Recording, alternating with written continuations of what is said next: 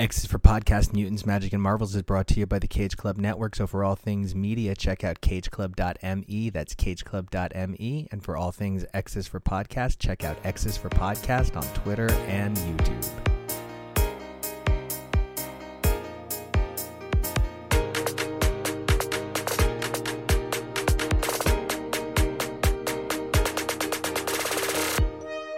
Hey everybody, welcome back to X is for Podcast, the show where we take a look at comics, mutants, magic, and Marvel week after week through their many monthly titles. I'm Nico, and you guys can find me on Twitter and Instagram at NicoAction. That's NicoAction. Today's triple header sees the most recent issues of Hellions and Strange Academy, as well as the debut of Tom Taylor and Iban Coelho's Dark Ages. First up, Hellions number 15 finally gives us the chimeras we've been waiting on for so long. They also pay off the incredible promise of the Locust File from back in the pages of Ten of Swords, and Zeb Wells has been crafting a narrative around such despicable, unlikable characters, many of whom seem poised to take a big part in Inferno by John Hickman. So I couldn't be more excited about where this title is going. And speaking of excitement, we had Ash from X of Words on in this segment, bringing his brilliant perspective about X-Men to our show as well. I want to thank Arturo so much for setting that up, guys. We hope you enjoy this next segment. And if you like what you hear, hopefully you like what you see. So don't forget to check us out over on YouTube, Patreon, and Twitter at X is for Podcast. Hey everybody, welcome back to X is for Podcast, the show where we examine comics, mutants, magic, and Marvels week after week through their many monthly titles. I'm Nico, and you guys can check me out on Twitter and Instagram at NicoAction. That's NicoAction. Hello, it's me, Steve, and you can find me on Twitter at HOWDYDUDA, and I don't have an Instagram. Hello, I'm Arturo. You can find me at Mr. Toybox on Twitter and Instagram. And today we have a very special guest. Hi, hello. My name is Ashley. You can find me on Twitter at VanTheFirst. That's VanTheFirst, or alternatively X of Words, which is XOFWRDS. You know, I love that in order to be an X-Men fan, you have to be really ready to spell a lot. Like, it's actually a requirement. It's in the teams. It's half of the characters because it's always like M this, or I guess there's just M. But, you know, I'm so excited to have another voice on the show. One of the most exciting things about the intention of fandom, right, is this notion of shared experience and this idea of how we all kind of have the same obsessive hardcore need. I just edited an interview with Ariana Mar, available here on X is for Podcast. And one of the things that Ariana Mar said was that while it does seem like a lot of comic book creators are getting diagnosed with ADHD out of nowhere, it actually kind of makes sense that for the first time in the history of the industry, a bunch of people who are obsessively drawn to a single idea that they want to spend all of their time on have enough time to go to the doctor and are maybe getting help. It kind of tracks, but it sort of reminded me of all of the weird, unique, specialized elements that make fandom so unique around the world. And, you know, Ash, it sounds to me, perhaps, like you're not also from the Jersey Shore. So I feel like we might have slightly different, it's very different Brightons, you know what I mean? I have Brighton Beach, Brooklyn, and you have, you know, Brighton. So I want to know, how did you get into X-Men? What drew you to the Collective X? Ooh, I think it was Prodigy. So good, so good. You have great taste. I love that you're here. I can't even attribute it to good taste, really. Firstly, I totally agree with you about the ADHD thing. I think there's like, in my mind, there's this split between the episodic nature of comics, but then the long-term narrative that allows you to hyper-focus, but never too much at any one given time, which means that you can serve your obsession without burnout, which I always liked. No, I love everything you're saying. It's like a dial-inable obsession. Like you can pick it up and put it down as needed and grab other parts of the obsession when you need. Yeah, without the tedious, singular, sit down and do this for 8 hours thing. But I think there was that. But then there was also Prodigy, who is my dad's namesake. So my dad's name is actually David Elaine. Oh, wow. Because like for a second I was like, your dad is named Prodigy, your dad wins. Is that like a common name over on the other side of the pond? Is just like everybody Prodigy? Because then I'm going there. I mean, Prodigy action. Well, you've heard of the band. He definitely thinks he's that interesting. Man, so I do want to take your dad's picture. Take his picture. Yeah. Oh, God. Well, good luck. Good luck. You have said Prodigy, so I had to go with Prodigy. But yeah, no, his name's David Allain. So I remember that I was kind of into Ultimate X-Men for a while, but that was all kind of a blur. But then I do remember, like lightning, the time when I was young and picked up a comic and it was David Allain in there, and then that became like the dive-in part. And then it's just been X there on out. Man, I sing the praises of Christina Weir and Nunzio De Filippis's New Mutants Volume 2 and New X-Men Academy X on a near daily basis. I just sat down with Jonah last night to explain to him a little bit more about Young Avengers proper Volume 2, but kind of technically Volume 3 because of the one-shot from the Children's Crusade, where Prodigy goes up and joins the Young Avengers. And what a defining character he was for me coming into my own X and coming into my own fandom. I would love to know. I know this isn't exactly a Prodigy podcast, but it is fucking now. So, Arturo, Steven, are you guys big Prodigy guys, or do you kind of draw the line at, as we've pointed out, smack my bitch up? Oh, Firestarter. You could like Firestarter. I like Prodigy a lot, not the band so much as I used to, maybe quite a few years ago. Yeah, no, Prodigy's a great character. I always liked Prodigy. I felt like they were kind of the star in some ways for me of New Mutants Academy X or New X-Men Academy X. You know that book. I love those kids so much, Prodigy So included. And they, honestly, those poor bastards, they never had a chance. They went through so much shit. Like all the New Mutant classes go through their fair share of shit.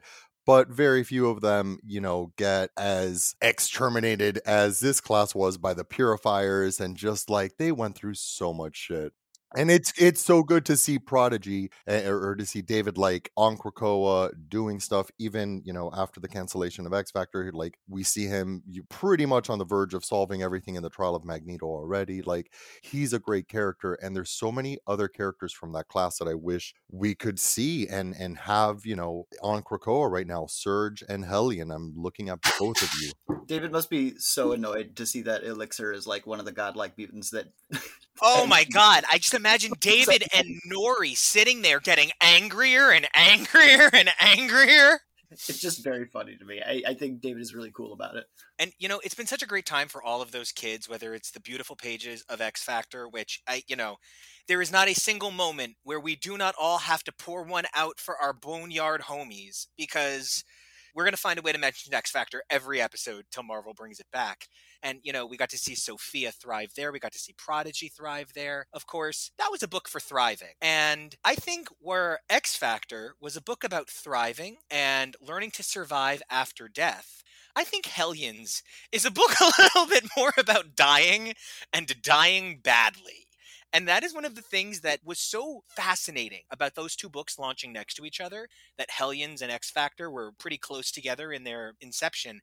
I find myself fascinated by the sort of intentional ugly of Hellions, to make a sort of weird comparison. It's a very Nico comparison, but fuck it, I'm allowed to. I'm me, So Janet Jackson and Tori Amos both released albums sort of about emotional self-hate around the same time. Tori Amos in 1996 with Boys for Pele, and Janet Jackson in 1998 with The Velvet Rope. And I bring up these two records in particular because they're two records that are best described by their creators as about the ugly in ourselves, about confronting hideous things about ourselves that we don't necessarily like. And I mean, they do them over pop beats. Caught a Light Sneeze would go on to reach #1, as would the remix of Professional Widow, and of course Together Again by Janet Jackson, one of the most recognizable singles in the history of the world, quite literally, right? So we can talk about beautiful albums that represent the ugly inside of us, right? Pretty easily, but comics are a little bit harder, especially teen comics. This comic is really about addressing the problematic nature in good people and the very seldom good nature in problematic people. Ash, one of the things that I find most fascinating about this title is you kind of have to not like yourself to like it a little bit. How do you feel about this sort of reflexive darkness that permeates Hellions page after page? I think it's totally representative of the characters. I think they've got a roster there of people who have been defined by death and whose character growth comes through it, whether it's theirs or other people's. And I think like the arc that I've been watching in Hellions is characters who have died or killed and what that taught them about themselves and how they relate to other people. It's just been wild and different, maybe not even dying per se, but different levels of suffering. The romance that blossomed between Grey Crow and, I'm saying that right? Grey Crow? Who is It's Crow. You kind of want to say it like go Grey unclassy. You're Grey a little Crow. too classy, right? So just tamp it down a little bit. Dream less big. It's like Grey Crow. You know what I Grey mean? Crow. Grey Yeah. Crow's face is just killing me in this issue. Just heartbreaking. And whenever Ash talks, it just sounds fancy. I get that sort of warm vibe that I get whenever characters are like having a conversation on something British that I vaguely don't understand, right? Like the second series of Skins, where I'm watching it and I'm like, I don't know when it became about the adults, but now it's about these adults and I don't know what's happening because they all talk about like, you know, the British equivalent of Mama got tax problems.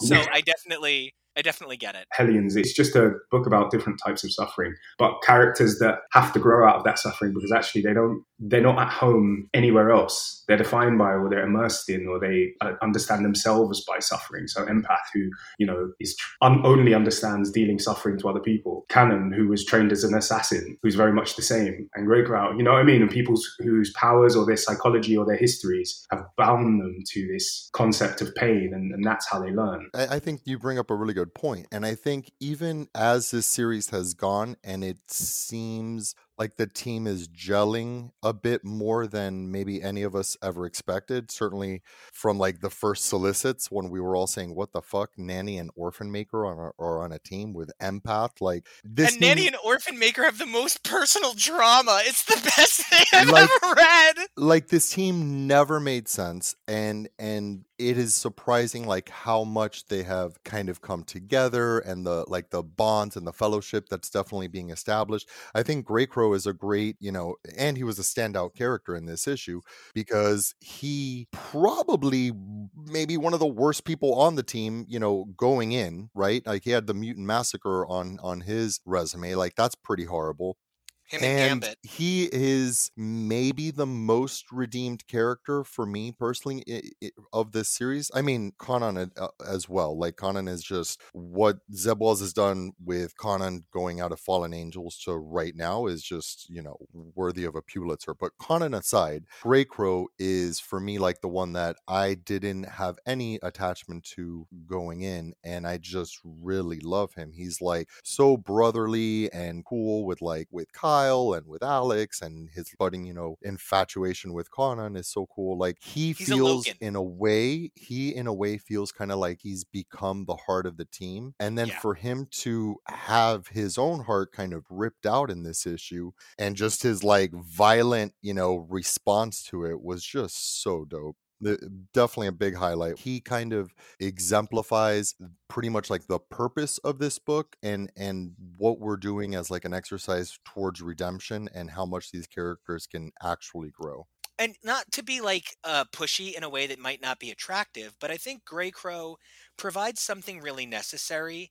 There aren't enough, you know, Native American X-Men, right? People tend to point to the same 3 or 4 characters sort of ad nauseum, and they're like, but look, there's your representation. And no, that is not your representation. That's step 1, and now let's get more. Grey Crow already had enough history, and we redeem villains all the time. The X-Men can't stop redeeming villains. Like, my favorite gay couple in the X-Men is Kane Marco and Black Tom Cassidy. And like, that's the evil meets slightly dumber evil. So like, it's one of those things where it's hard to love the X-Men without wanting the bad guys to become good. And this opportunity to take a character that represents an underserved, undervalued, and underappreciated minority, and statistically minorities by X-Men at higher rates because we feel more connected to a sense of outsiderdom. I just think if Zeb Wells was going to take the time to invest in a character of this lot, you know, I'm a Latin man. I don't really need to see Empath redeemed ever. Thank you. I don't need it, right? But like Grey Crow moves. And yet. I was more impressed by Fabian Cortez in Way of X5 still. So like... Okay, well I would just keep that. I would keep that to myself if I were you. So now, Steve, I gotta know. We're talking about hearts of teams, and, you know, I do think I agree with Arturo that, you know, Conan, yes, they did a beautiful job, but she was almost a foregone conclusion. She was long overdue, this redemption. Which dude's redemption do you do redemption do? Honestly, my favorite parts of this whole issue were Grey Crow's faces. He broke my heart a million times, and it's like, yeah, I mean, like, Inferno's one of my favorite crossovers, and, like, Grey Crow was, like, the scariest, most vicious, evil dude at that time. Yeah. It's crazy how, like, in Hellions 15, I'm taking little screenshots of his face and thinking about sending them to Caleb, and I'm just like, look at this man. He's doing the little Anakin and Padme meme, you know, where she's yes, right? He's going Right? through it. Yes, he's going so through it, and just like how upset he was, and like also I didn't know that he was like a skeleton on the one side. Like that was a crazy thing. Yes, that's what I want to talk about. Like again, we've got Jorge Antonio on as artist with Rain Barreto on color, and I think Jorge Antonio is the first person in this character's entire publication history to kind of like really show us how his power looks and works, and it's a little gruesome. There's something like a little like body horror and just weird about it. I thought it was so cool that his arm and his leg were left like a little more skinny and emaciated when he makes this big hunking gun. Like that was for me like the best little sequence, because I know what his powers are, but they always seem a little inelegant. You know, it's always like, okay, he's got a big gun and he ripped it, you know, he pulled it from his chest or whatever. But this like assembling the gun, clicking it together was just, it just blew me away. I was not expecting the Lego mercenary. It was cool to show us exactly how much like that literally took out of him for that large gun. Yeah. And I love that it makes him so physically different than Forge, because we wind up in this sort of position where characters of similar cultures tend to get kind of lumped together.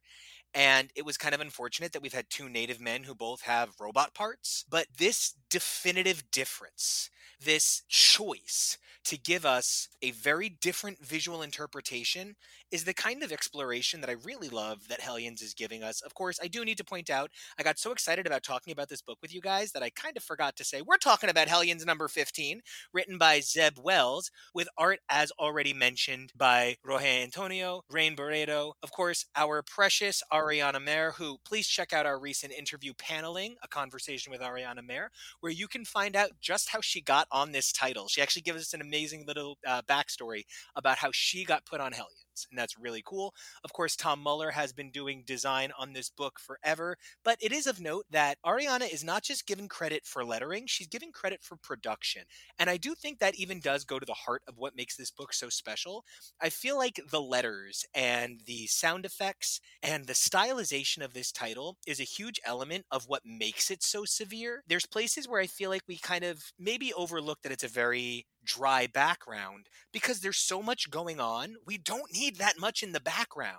And of note, this is also a fill-in artist. I'm just really overwhelmingly impressed with Hellions number 15. Now, you know, we're talking a lot about Grey Crow. I just need to make sure we talk about the other son of a bitch we got to get to. I love him, but I feel like this has to be a very bad day for my precious Nathaniel. Van, that's your Twitter name. You are Ash. Give me a moment. I'm having a stroke. Very good time. Reset, rewind. Okay. Ash, are you a sinister guy? Are you not a sinister guy? Where do your sinister allegiances sinisterly lie?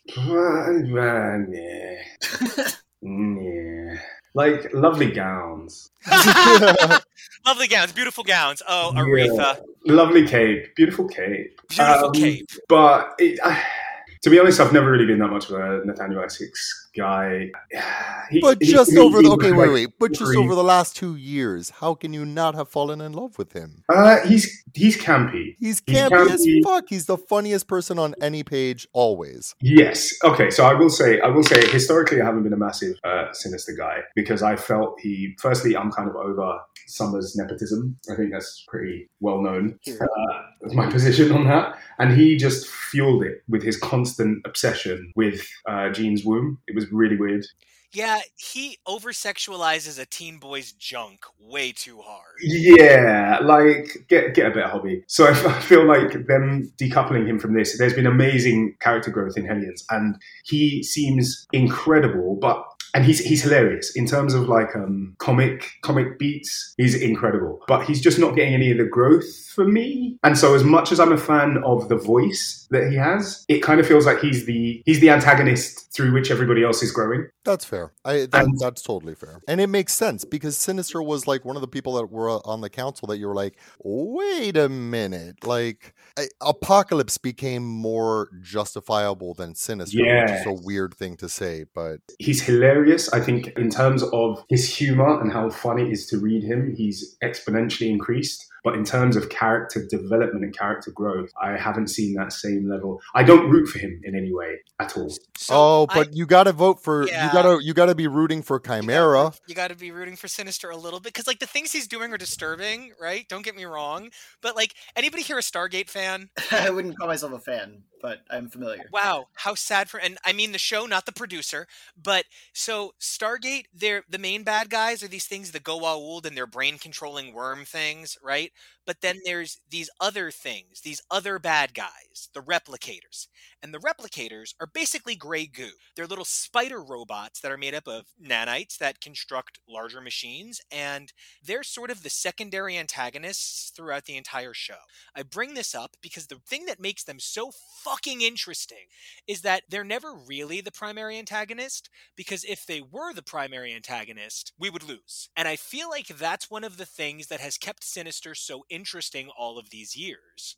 If Sinister ever truly were the primary antagonist, just the last time Sinister decided he was done with everybody, he created the legacy virus. You know what I mean? So I feel like as much as I do love Sinister, I get how he's hard to root for. You have to really enjoy a specific kind of genocidal terrorist to really sink into the meat of the man. Well, no, but I'll say this. I'll say this. Like, I just like him on page. Exactly. And the thing about Sinister is where Apocalypse has been redeemed, where, you know, obviously Magneto is more of an anti-hero than a villain, you know, these days for sure, and so many other examples.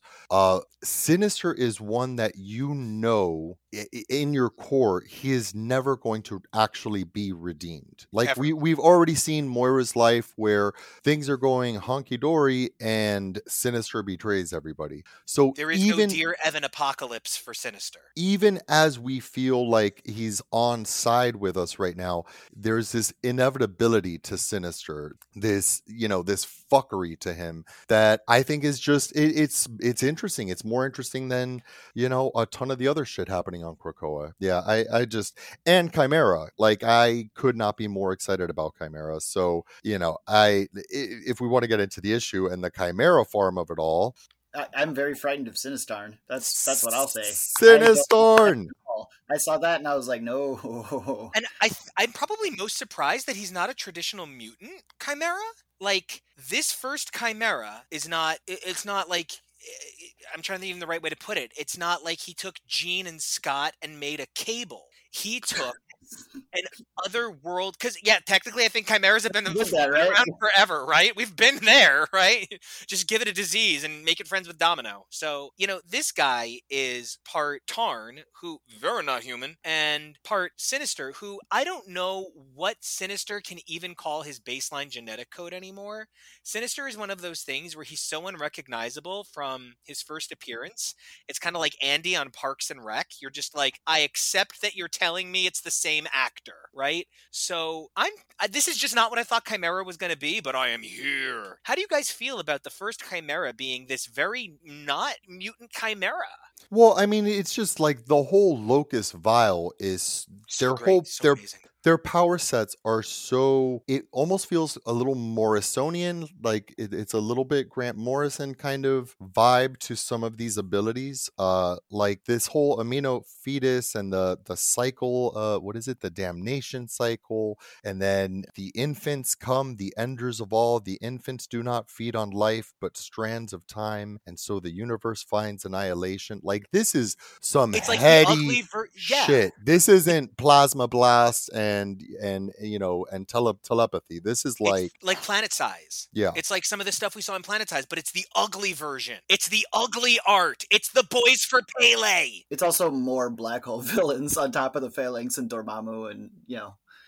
Oh, wow. I hadn't even thought of it that way. Yeah, it's really, really interesting. So this as a starting point for Chimera is not at all what I think any of us could have ever expected, because, you know, we've met Rasputin the Fourth and North and Cardinal, and those were very easy to see and conceptualize and be like, oh my God, we're just going to be making amalgamation new mutants and they're going to be legit characters. Fuck yeah, let's go. And that's not where we're starting. We're starting with the Locust Vile and Sinistarn, and it's strange, but I'm so excited about it.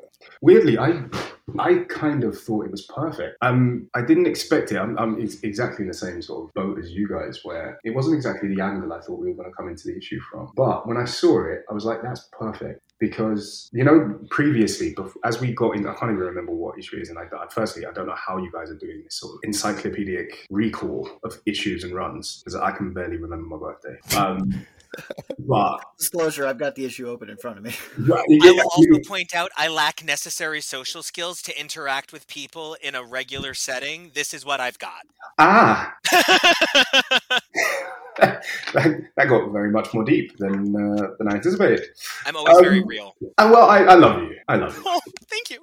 I feel and you're smashing this one. As far as interpersonal interactions goes, you're killing this one. Yeah. I thought it was perfect. I thought this was intuitive because remember when Sinister wanted Franklin's DNA when he was kind of plotting on all the Omegas, and when I saw that, I was like, what is going to be the scope? How is he going to control these mutants that he wants to make? But actually, to see that the first Chimera is a power grab for Nathaniel, that to me made sense. I was like, oh, so the only reason he cares about Chimeras and the only reason this becomes a thing into the future is that it presented itself as an opportunity for him to attain godhood. And I was like, right, it was completely self-serving. That's how we got here. Okay. Because in the far-flung future, when you see all these Chimera mutants that are being built to defend mutantdom and defend mutants and try to ensure their survival long term, there was always like a little bit of a wrinkle in my head. I was like, why would Sinister have done something that was so utilitarian?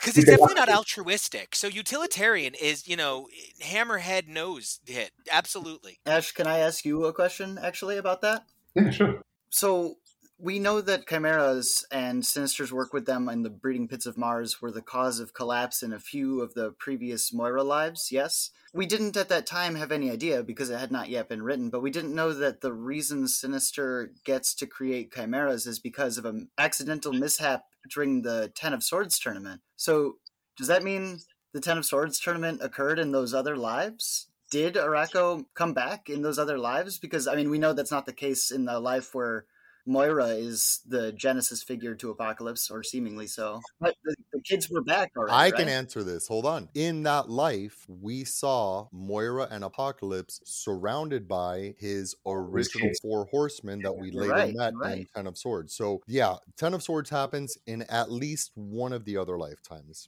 Well, do we know that Ten of Swords happens? We don't know. Okay. Yeah, so you're right. We don't know if Ten of Swords happens, but we know that about this. The Araki are join Krakoa and Apocalypse is reunited with his children, the Four Horsemen. So Kevo has come to me with a bunch of things on What If, because we're watching What If, and he'll be like, okay, but then how did this still happen? And I'm like, Moondragon did it wearing the serpent crown, and Kevo's like, I have no idea what that means, and I'm like, but it doesn't fucking matter. Like it matters, and I want to see it, but I feel like if we ever brought this up to them, their first response would be, okay, it happened, and we'd be like, great, tell us, and they'd be like, okay, in this life, it was, because you see, it was Apocalypse, and he fought on the moon, and they'd come up with it because I'd never thought about that before, and I'm so fucking fascinated. I want to know what 9 of Swords was, and I want to know what 8 of Swords was, because that's what I'm going to do. I'm going to pretend they relate to the number of lives, and I'm going to pretend that in her first life it was the 1 of Swords, and in her second life it was the 2 of Swords. And the Ace of Swords. No, it is the 1 of Swords, because I don't remember it being called Moira's Ace Life. So, check it. Ace Life. And, it's really funny that we're talking about all of this because I think it's Hellions 5 or Hellions 6, whichever one is the first part of the Ten of Swords crossover. It opens with that really stunning reinterpretation of the first page of House of X, only it's empath and it's gross. And it's by Carmen Canero.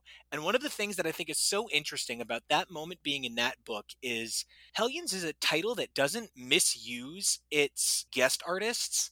It's a title that really leans into them. that the whole Locust Vial thing is not in Segovia issues, which means it's unlikely Segovia designed Tarn, which means if this if Sinistarn becomes important, this is a sort of synergistic interpretation of sharing art duties across multiple visionaries. And I think that's part of what makes this book so dynamic, is how readily able to interact with other artists Zeb Wells seems to be able to make his work. And the fact that in this most recent issue, it's Canero on the first issue, but in this most recent one, it's Roge Antonio. Roge has done such a good job of picking up Segovia's threads. Like all these characters, this feels like a Hellions book. I said this when we covered 14. There's no, whiplash like, oh, what's going on. The new artist on Marauders, I love the new art on Marauders, but I know it was a little bit of a shock to the system to some readers. I think Roge does the complete opposite here, where it's like you have to question, oh wait, Segovia, this isn't Segovia? Like it feels that's what I'm saying. He looks like the same guy. He still does the same cartoonish facial expressions that make me love him so much. Yeah. I think it's most apparent when you see Canon, but everybody else looks like almost identical. Well, and it's so fascinating because the X-Men is a title that is a title line that is so overridden with ladies. It's kind of striking to me that there's really only one strictly female-looking woman in Hellions, because Nanny is feminine, and I think she looks very female.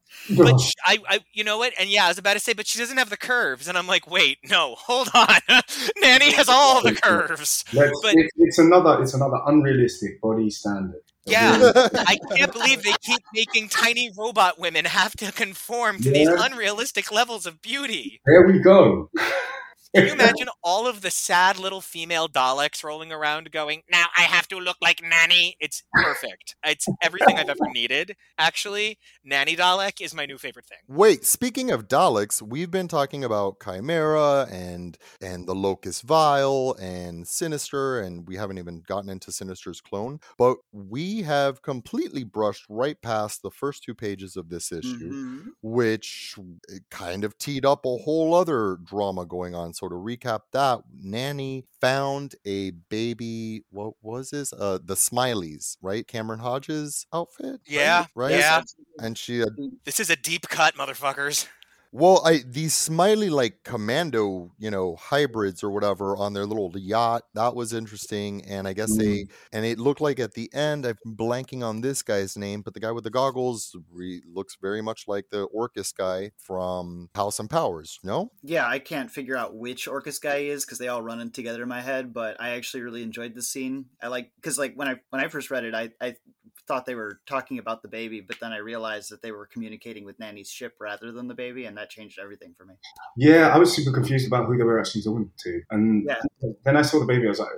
I felt bad finding the commandos on the front page really hot. I was like, no, they're bad guys. They're not hot. No. You know what, though? Hey, we got one panel of them, and I like these characters so much more than any of the new Reavers. Yes, The Reavers over on Mad Report, like the old school Reavers had such distinct designs, even if there's like 2 or 3 of them that I kind of blur them together, like Cole and Macron. I don't know which one's which, but like they're kind of interchangeable. But you had Pretty Boy, you would remember who shot you. You had distinct looks. And now the new Reavers just have these like weird, kind of body enhancements or whatever, and I'm not really digging it. Whereas these Smileys, they kind of, this design aesthetic kind of hit the spot for me. This felt more like a Reavers Part 2 Kill Squad. Like Marvel has really leaned into the gross. Yeah, so happy for them. Yeah, I've read a number of books where I've had to think about how to edit discussing the amount of vomit in each book. Like seriously, I'm not being silly. We've had at least 4 titles where I've had to think about how to edit around vomit as a plot point. Yeah. Well, we can thank Cy Spurrier and Bob Quinn for a heavy amount of vomit over in the pages of Way of X lately. And over in Black Knight and over in Strange Academy, there was a vomit monster. Like it's been really intense how hardcore Marvel, I mean, I think it's in part thanks to the tremendous success of the Immortal Hulk, proving that there is not just a relevant community interested in exploring body horror as we enter an age where commodifying the idea of body modification becomes more attractive as a standard element of coming of age, right? But I think we're seeing the response to things like the idea of emergent horror through things like Midsummer, and now everything is flowers, guys. Well, I was about to say, I was about to say, I'll take body horror over plant terror any day of the week. I'm so over plants. That's why I was sounding angry. As a resident plant guy, I have to object. It got real quiet real fast. You like all the plants, the Kotati, the man. I love every one of them. I love horticulture. One of them. Yes. They're my favorite. Yes. Everyone's like, they're the Golden Girls. I'm like, nah, they're hot in Cleveland. So, But to your point about body horror, yeah, I think I actually think it's part to do with the maturation of the MCU as well. I've always thought that Marvel Comics, before the establishment of the MCU, played this very appeal to all ages or just a slightly younger demographic thing. Like there was always like that 15 to 19 age group that I felt like was skewing some of the stuff down.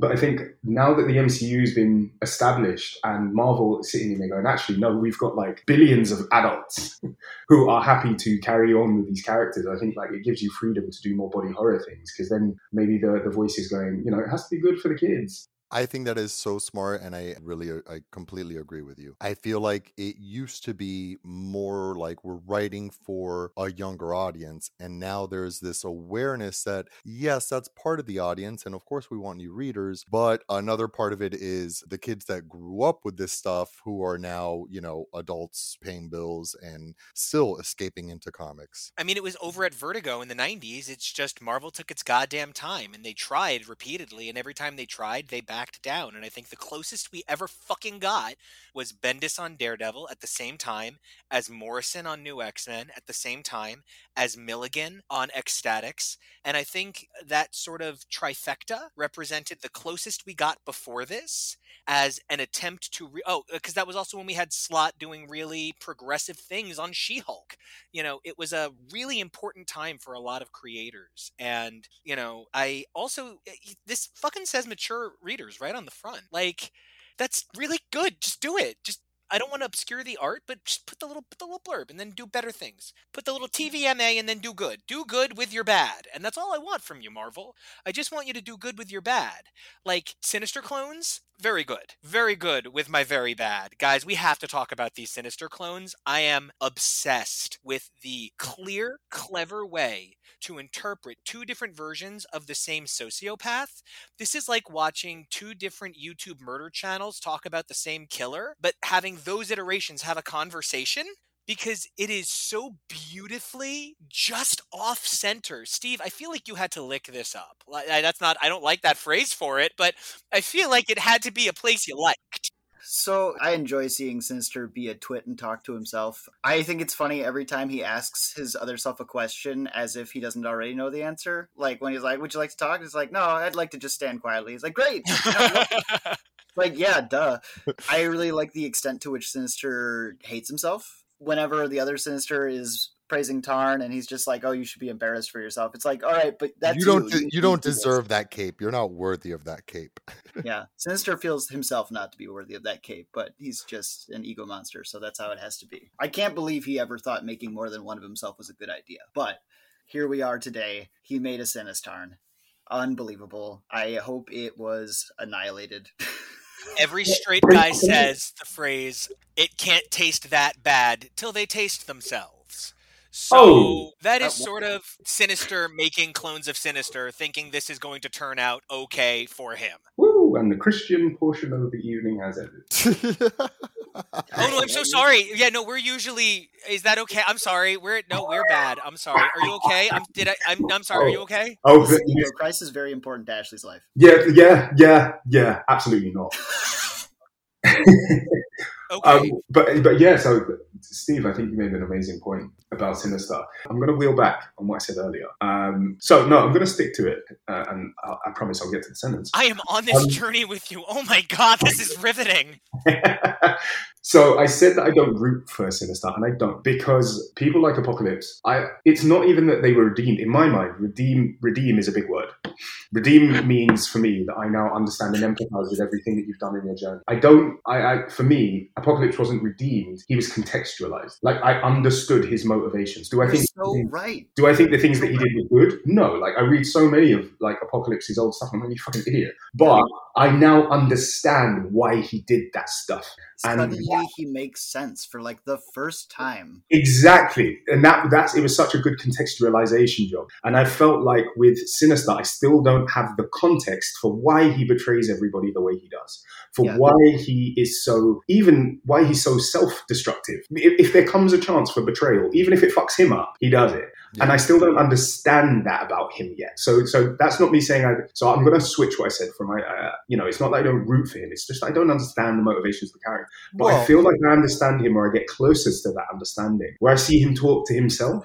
And then I'll end that, because I feel like he opens up to himself, or he's more genuine to himself and less snarky, and there's less of a veneer or a facade in his self-dialogue than when he speaks to other people, where there's always like a game or an angle or a quip or a dig. And the question that I'll kind of end this on is, when he was building Sinistan, does his consciousness go into that new body, or is he just building his replacement? Which then I've always wondered whether he sacrifices himself for other iterations of himself, or was that a self-serving thing? That's a very interesting question, and something that I think has been purposefully obscured and muddy from the very beginning. When back in House and Powers, when we saw Sinister assassinate himself and take over, so like the question of who is Sinister Prime and what makes him the Prime over anyone else is a really good question that I don't think we have a clear answer to. I agree with you, or I believe that no, Sinister wasn't just making new life. He was trying to create another vessel for his consciousness,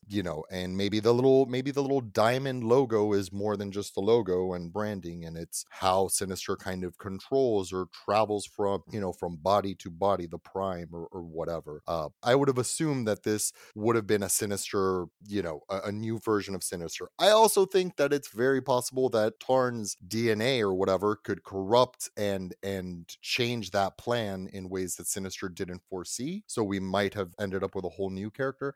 And lastly, if you think that I believe this was the only Chimera farm and all this shit isn't backed up. Yeah, I agree that it has to be replicated somewhere else. Also, I don't think Sinister has ever intended to be succeeded by anybody.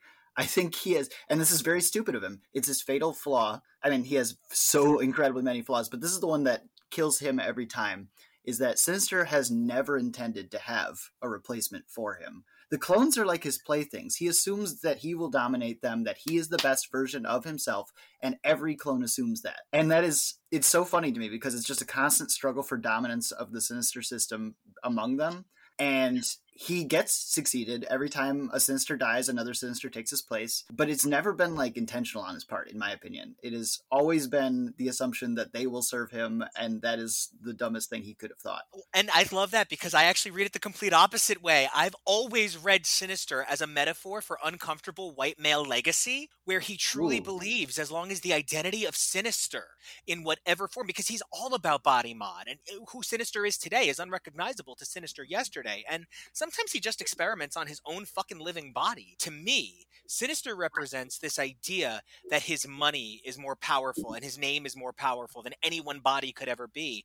And if the whole world were overrun by a white goo of Sinister clones, that would just be his greatest victory. I don't know that he's so worried with who's going to inherit the earth so much as he's going to be the one to unlock it. And whatever it takes for Sinister to do so is what he's going to do. Yeah, it's such an interesting conflation of narcissistic self-serving but also deep, reckless self-sacrifice. And I don't understand how he made Sinistar. Didn't anticipate or expect that would then be the ruling Sinistar. But also, I really want to see Sinistar. And I kind of feel like he's made a V2 that's a bit more compelling than he is. I know it's horrible, but yeah, I kind of want to see a little bit of chaos from Sinistar. Sorry, Steve. I know that probably sends a shiver up your back. Hey, a little Sinistar and chaos would be fun and all, but thanks to the MVP of Krakoa, Emma Frost, having her Game of Thrones moment when Empath whispers to Sinister, Emma says hello, and sets off the fuse that is Havoc, and Havoc fucking trashes the entire thing. Like, Emma Frost, just a G. Not even appearing in this comic, she's like my standout character. She's just the best. That's I my gotta final say, thought. it's very funny that this right now at the very end of the episode is the first time we have mentioned the Summers brother in this issue. That is just a testimony to how unimportant and how uninteresting he is in comparison to all these other villains and anti-heroes and anti-villains and whatever the hell Sinistar is. That guy gives me shivers. A new baby. I'm excited for it. I do love goosebumps. He's our new baby. Everyone love new baby. I'm very excited. I love Sinistar, and I think he's just the right kind of horrible and disturbing. And I just, the whole fact that Emma is the kind of linchpin that pulls she's the opposite of linchpin. She's what pulls the pin out of the grenade. You know what I mean? That was such a, this is a great issue, guys. I had such an amazing time talking about this issue with you. I want to say a big special thanks to Ash and to Arturo for setting it all up, and to Steve for being an equally, I'm pretty sure you know Ash, so that made this even easier. So I want to thank everybody for making this episode so spectacular. Thank you. It was an absolute pleasure to be here and join you. Always fun.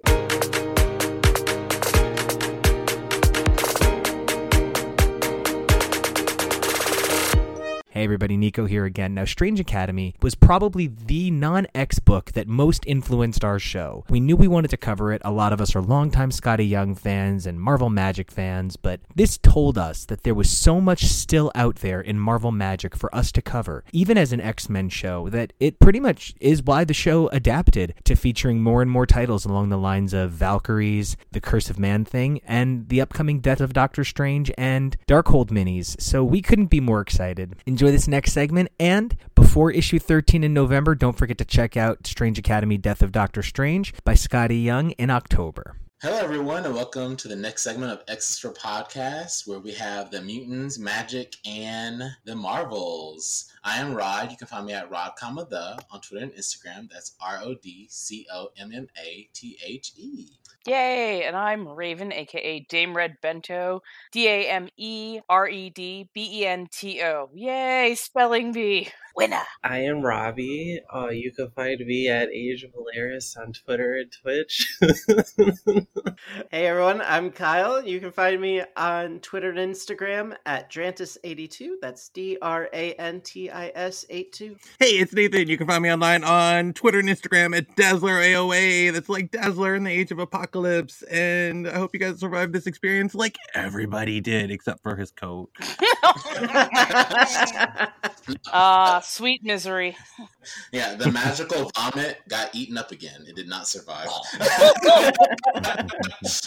So that brings us to what we're talking about today, which is Strange Academy, issue number 12, which is written by Scotty Young. The artist is Humberto Ramos. The color artist is Edgar Delgado. And the letter is VC's Clayton Cowles. Now, the last thing that we saw in issue number 11 was that we saw Calvin getting taken over by his mysterious, jacket that we know now is like vomit craziness. And we saw that he did take the heart of Toth, poor Toth, and now we're fighting in the repercussions of that. So how did y'all feel going into this right at the start, seeing that, let me see, Mr. Misery was basically Doctor Strange's mistake, and this is all Doctor Strange's fault. Well, everything's Doctor Strange's fault. So I wasn't surprised. I wasn't surprised that it was his fault, but I was surprised that, wow, his fault really came back to bite his students first, and somehow he didn't pick up on it. Like, how the hell do you not pick up on that? You should be magically warded against this shit, man. The Sorcerer Sedone, not the Sorcerer Supreme. Oh, So, is this that thing that was like locked up in that basement that was kind of like talking to Emily or whatever? Or is that something different? That's something different. We Oh. still Yeah. haven't seen that yet. That's still gonna come to fruition. That's Yeah, also that's Strange's scary. fault. Also, Strange's fault. Yeah. Yes. Everything that happens basically in this story is Strange's fault. He should not be around children. So well, and why is he building a whole ass school on top of all of his mistakes? Like literally built on top of his mistakes. Like, what the hell are you thinking, man? you know, no one ever said Strange made the best decisions. I mean,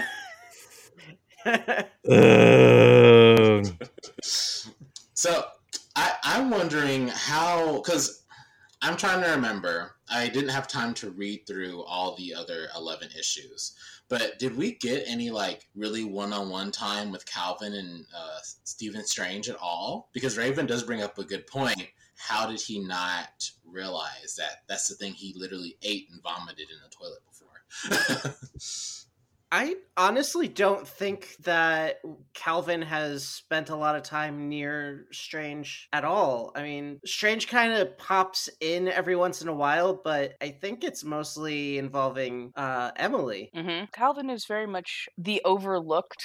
Like most of these kids here at the academy are very much othered to begin with, but at least most of them had some sort of family that they could rely on and lean on. And instead, Calvin is from the foster system, and he's there because, you know, he killed his foster parents because they were abusing him horribly, and that coat lashed out with its power. And so he's always kind of alone. He always gets kind of ribbed the fat jokes, and, you know, people just kind of downplay any power that he might have. Like, everybody's like, "Ooh, Doyle, he's so powerful because he's Dormammu's kid." And, "Oh, wow, you know, Emily's just badass because she brought Doyle back to life." And, you know, they're more concentrated on other people, but he is so quickly and easily overlooked that he's always been a little bit on the outside, even though everybody's sort of friends with him. Yeah, Just my take. I'm glad you gave that take, and I feel like we all, as like comic book geeks, can probably feel that a little bit, especially probably being younger, being on like the outskirts of like even like the outcasts of the outcasts a little bit, you know, like trying to fit in. Even Calvin, who wasn't even magically gifted, but was like, I need this jacket just so I can, like, this, even though it's evil, just so I can stay with my friends that I've made. Oof, that is a feeling in the comic book community, especially among us queer comic book fans, because there's so much of the heteronormity and the anti-LGBTQIA sentiment in the general comic community. Unfortunately, I don't want to generalize everybody, but there's enough of those voices out there. So we always felt, especially when I was growing up, and I'm glad to see more of it now where there's more queer kids involved in comics, and I love seeing that. But when I was a kid, I was kind of like, I love comics. I'm gay too. But yeah, I love comics. But so it's even feeling othered among the othered is definitely a feeling that I'm used to from growing up. Mm-hmm. I think he is. I think Calvin is still technically magically inclined. Misery just opened the door for him to use that power. Ooh. I'm hoping so. I hope he has that. Yeah, because if he gets tossed back out into the system, I will absolutely die. I will just, I will be inconsolable if he suddenly doesn't have any magic powers and just, you know, for whatever reason gets pushed aside. Oh my god, no. Not my Calvin. Yeah. I seriously doubt Scotty Young will do that. I don't. Strange would do that. I don't think Scotty Strange would do that. But yeah, I think Stephen Strange would do that. I don't think he would have any qualms. He'd be like, oh, he'd be safer in the system. That sounds like Strange's mentality. But Scotty Young is not like that, so he's not gonna do that. Also, Strange is dying, so he won't be able to make any decisions soon. Yay! I mean, yay! No, I mean it's just yay. Like, oh no, Strange. Oh no. Yeah, but it's fine. So, I love this part in the book where, I mean, Humberto Ramos goes all out when he has the kids really help try to free Calvin from the evil vomit monster that is Misery. And How did y'all feel like really seeing like all these students kind of use their special powers in this way? Like, it's kind of what they've been building up to in these 11 issues, so they can actually use the power they've been studying. How did y'all feel about that? I really love it because, so many issues we've just been seeing them like study and do, like that school shit. And it's nice to see like a scene where they get to take what they've been learning and actually apply it to like, a literal life and death situation. Yeah, I definitely agree. Kyle, what was your favorite moment in this kind of kids trying to help Calvin moment? Because I don't think we've ever really talked about Strange Academy together, so I don't even know who your favorite student is in this whole group, and I would love to know that. Okay, let's see. Well, my favorite is actually Calvin. Love it. Yeah, he's just a sweet boy. I feel so bad for him. But my favorite part of the rest of the students coming to his rescue was actually Gus coming in through the roof and just throwing themselves at Mr. Misery and using their ice breath, and it was great finally seeing them take some action. Yeah, I gotta agree. It's hard in a multi-character book for a lot of characters to get, a lot of screen time. But I feel like they balance that, for the most part, well in this book, in this whole series. And I'm glad that we get these little moments, either 1 or 2 pages, with, like, them really showing how powerful they are. Even though they're just kids, they're still powerful. They'd say, like, the deadliest snake is the baby snake. So these are the baby snakes, and they're real powerful. So I love that we get to see that. Yep. For me, it was seeing Desi get a chance to shine, because I've been looking to see more of her, because like it's Sim's daughter. Like, how fascinating is that to have Sim's daughter as a character in a book? And I was like, I need to see more of her, but she really hasn't had as much of a chance to shine yet. I'm sure the spotlight will come on her soon. But to see that was amazing, and to have her be like the crux that kind of got Mr. Misery defeated was, yes, amazing. And the fact that Sim's daughter is so emotionally well balanced for a limbo demon is pretty amazing. Who would have thought Sim would be a good parent? Well, we don't. I mean, I would hope that he's a good parent. Desi, at least for a limbo demon. A limbo demon. Sometimes a limbo demon might be better than some of the human parents that are on this earth. I mean, look what happened to Calvin. So, but I agree. I do love that we got the Desi reveal of like how powerful she really is, and that she ate the vomit up. Like, that was cool. And I would say, not even to compare like groups of young kids, but if we're comparing it kind of like to the New Mutants, like back when they were like first starting, I would say Desi's like the magic of the group, which is kind of like on the nose because she's from Limbo. But especially this scene, like having the fire around her and her screaming and her being like all demony, that got very magic Ileana vibes. Oh yeah. Page 19, after she eats the magic vomit, sitting there, with her in her form, it looks very much like Ileana's Darkchild form. I was like, fuck yes. Oh yeah, you're right. They're both from Limbo, or at least one was born in Limbo, one was raised and has become the ruler of Limbo. I would see where they would have some crossover in some of their forms and features, because there's really only one way to kind of keep part of yourself grafted to Limbo, and that is to be a deizen of it. So yeah, I could see where she might have taken over some body, and form and function looks the same. But oh my god, I loved Desi so much, because she's truly just went, okay, you want to fuck around? Let's find out. You think you're the big bad? I came from the dimension that fucking farmed this shit, okay? Like, this is my bread and butter. Let's see how you do. Oh, you're a white girl with boxer braids? And your hair's now falling out? You don't say. Just like, oh, damn, Des. Like, you don't have to burn him that bad, but she did. And it was I think we all know that white girl, too. Right? I don't have my hair fall out. I don't know, because it's like the flattest, softest, baby fine hair, and you pulled that shit so tight you had a permanent Joker smile on. I don't know, bitch. You ask somebody else. There's so many, unfortunately, white women on TikTok that have that. It's just It's It's very painful to unsettling. see. It's very unsettling. So painful. It's not that I sympathize or empathize with them. It's just that I know what is going to happen as they undo that hair and giant chunks of it is just coming out, and it's like, bitch, it's not because, well, okay, yeah, we don't want to see it for a number of reasons, but we're also warning you because we don't want you to end up fucked over. Which is basically what Desi said. It's like, we tried this the nice way, but okay, we're just going to let you see how much this is going to suck for you. Oh, yeah. Now you're mine to eat again. when the misery vomit is like, take it back, child, and she's like, I can do that for you. I was like, yeah, and she just eats him. I love that. Well, she ate him too. Yeah. So yeah, I mean, just it's like vomit inception. Oh, I thought about that. Why? No. It is probably the most grotesque scene. Like that same page 19 where like she's biting down on it. You can almost see his eye squeezing out. You're like, yeah. It's really cool. I loved it. I love it. And the lettering is so perfect. You could feel it. You could feel teeth like going through viscera and crunchiness.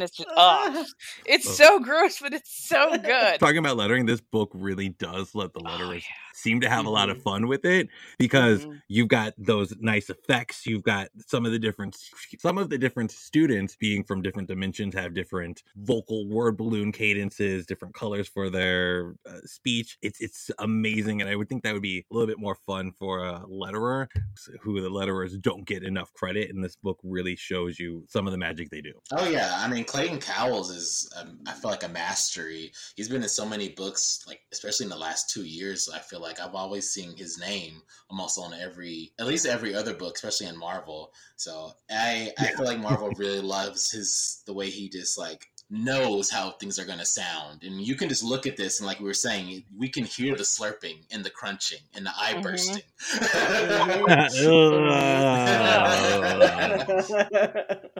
Oh, it's so good. But I wanted to ask, we didn't get, Robbie, your take on Desi and this whole moment. What were you feeling when you were watching all of this? Man, just like how Desi did, I ate that shit up. I really loved I love it. I really loved this build up for her character, because we really haven't seen her take charge of a situation, and the art did her justice. One like side note too, with like having this issue like focused on like her, Calvin, and Gus, I will say I really like how they had Emily and Doyle kind of like take a step back, and like, because they've had issues to really shine, and I really like how like last issue and this issue really like gave it to these three characters to have like some really big badass moments.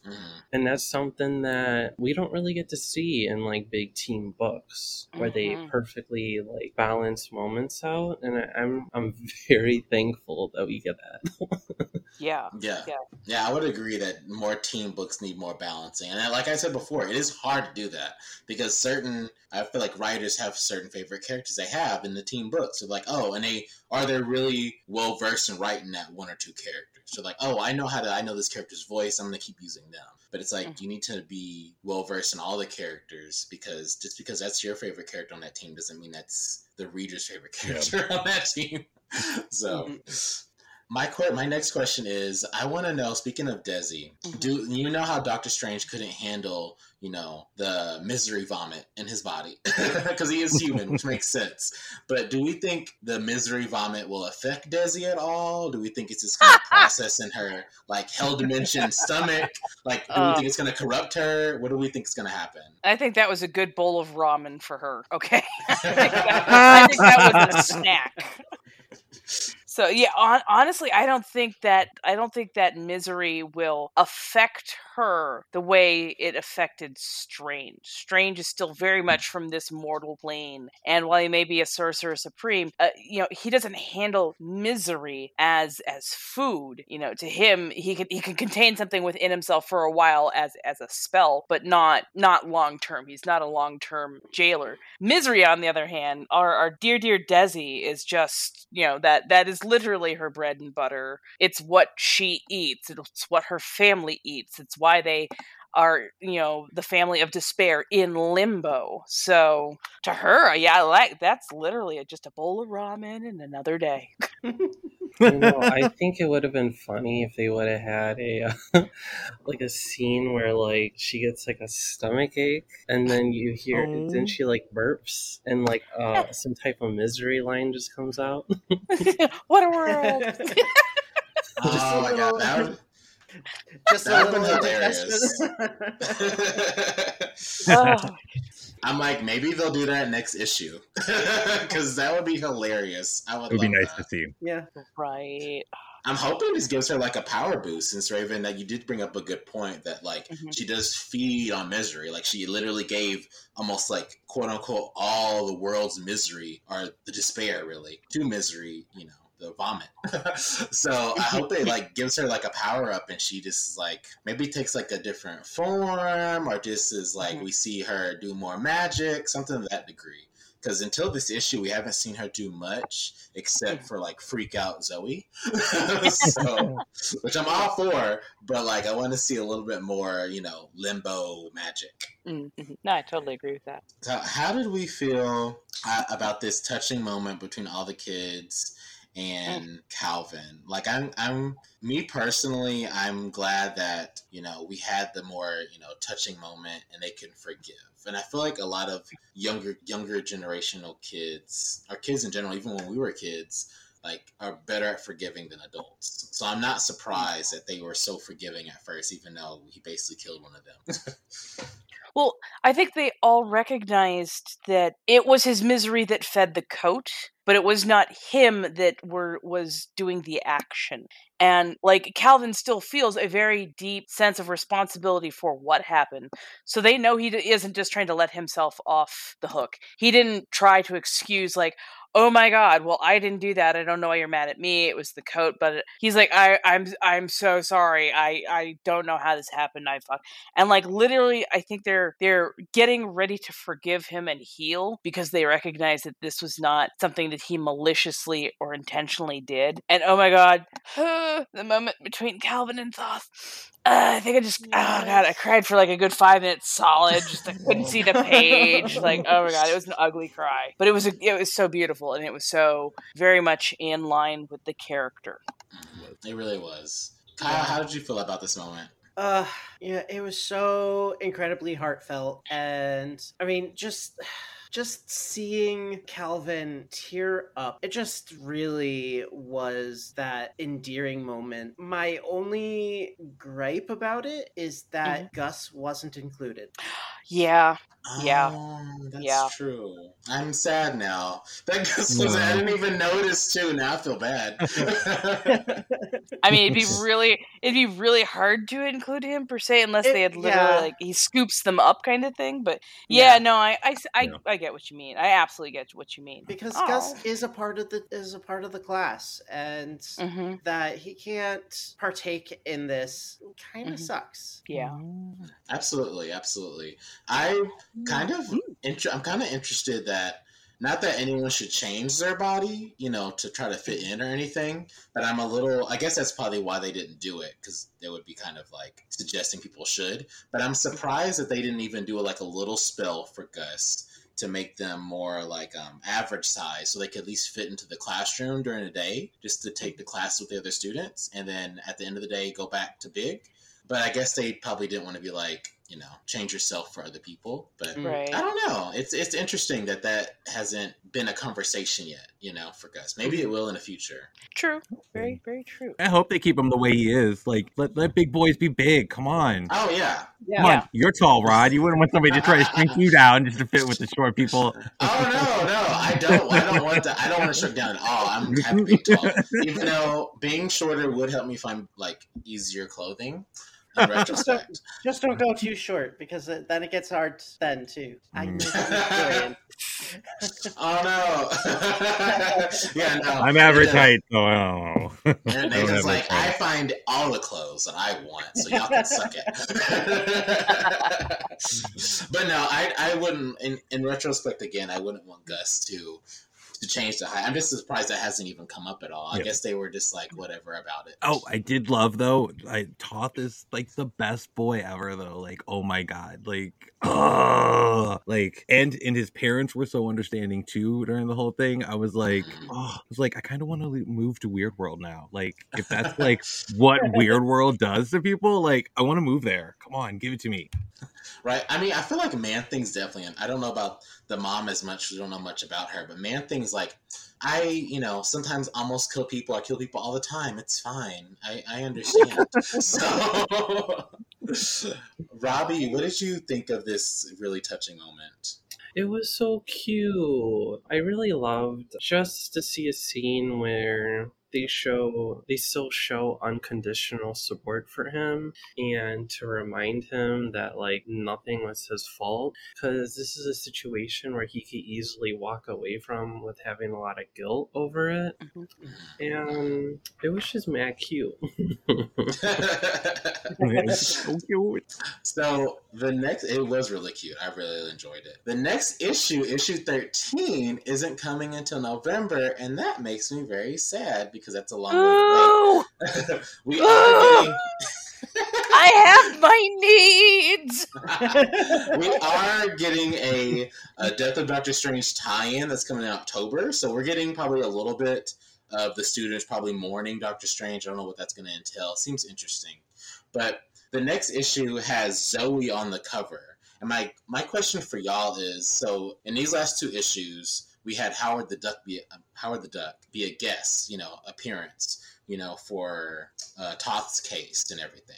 So who do we think, or who do we want to guest star for Zoe's, character profile issue? Who do you think would come for, because, she's like zombie magic, has to deal with a lot of death. Who would y'all want to appear? Dead Girl? I was about to say, I'd she's love already to there at the say, Academy. I would love to see more of Dead Girl, because, I mean, who's better prepared, honestly, to handle something like that than Dead Girl? Mm-hmm.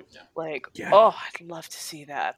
Somewhere in the ether, Nico's ears are ringing, because we all, said Dead Girl so many times. Yes, I feel it. My time of great power is coming. You say it 5 times in the mirror. What? I would like to see Dead Girl Oh, again, no, because that's we great. saw her be as a counselor for Doyle, because Doyle died, and I feel like Zoe is having a lot of emotions about being a zombie. We don't know how she became that, and she has a little bit of misgivings about that, because she uses the glamour spell. She doesn't want to be her true self, out in the open. So it would be nice for Dead Girl to be like, hey, I know how that feels. She can't hide what she looks like, so maybe she can have some relation to that, I'm also very excited that Zoe's finally gonna have a big moment in the storyline, because she's been my favorite character in this.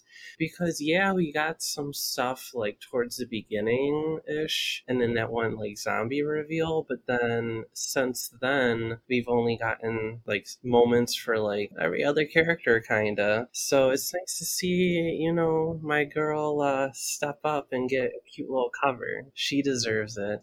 Thank you, Scott Young, for so much stuff, honestly. Wonderful. Thank you. Man. Keep working your magic on everything that you are part of, honestly.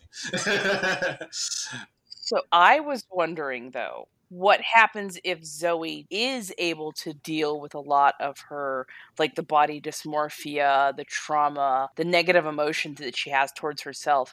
Will she suddenly become less attractive to Desi, who feeds on that is negative a really energy? Good point. That did not cross my mind, but now I am very intrigued on that whole social aspect of that. Yeah. Oh my god. Yeah, I was like, and especially with the death of Doctor Strange, that's going to bring up a lot of negative emotions in other people, which, provides basically a buffet. So will somebody else's misery become more tempting? Oh my god, it brings up so many delicious issues that you can deal with. I love it. And they are young, right? So yeah, you are gonna not realize maybe you're attracted to this girl because you want to eat her emotions. Maybe that's how I used to find people when I was younger. No, not eat her emotions. But like, anyway, whatever. Well, But no, like in but, ways.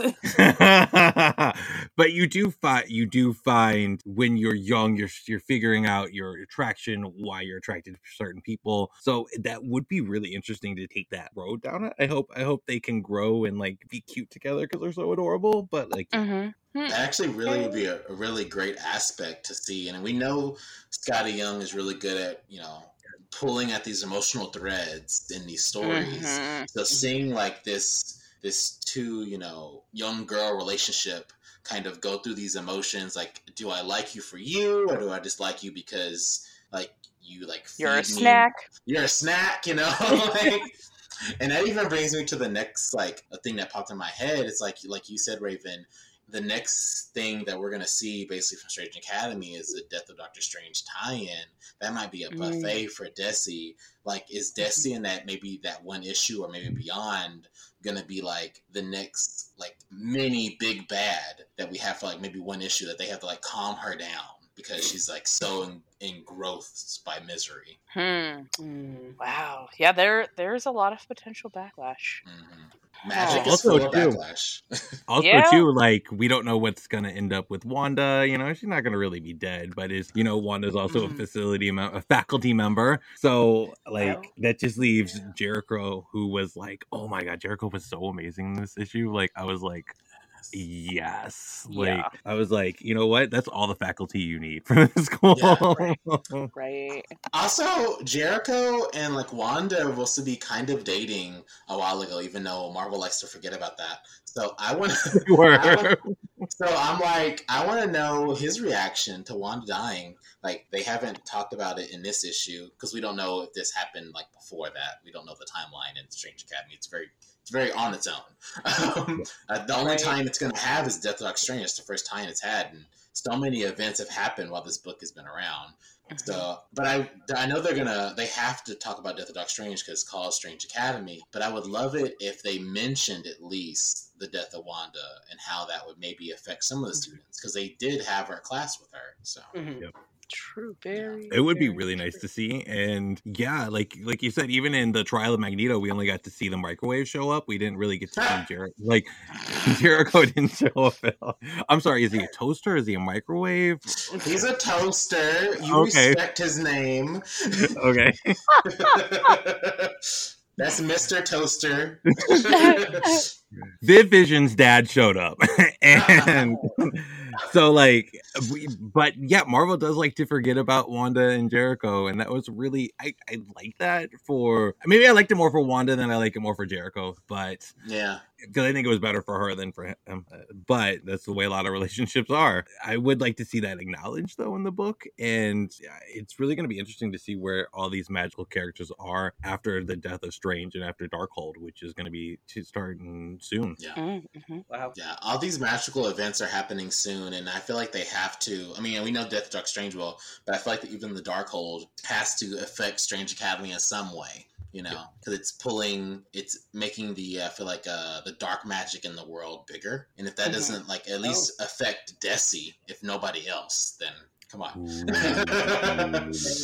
Well, we don't really know how the dark magic would be affected due to the deal that Strange made, right? That's true. They might be protected while they're in the school still. Yeah.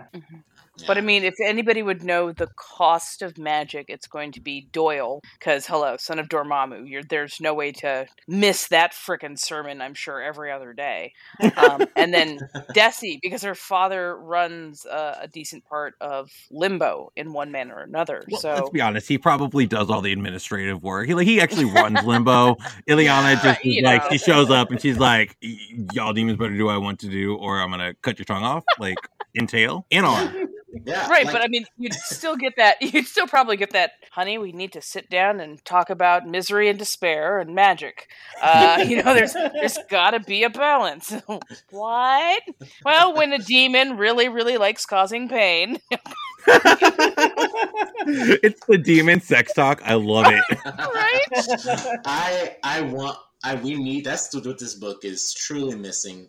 Well, we have like one issue of it, but I need those more family moments. I need them to talk with their parents and everything. We need at least one issue where they're like, each student has like a moment with their parents and they're just like talking with them about something. I don't know what it will be, but that would be really cool to see. My God, yeah. Oh, is that why Dormammu didn't show up in the Parent Day, because he was busy becoming a planet? Probably. Oh my God.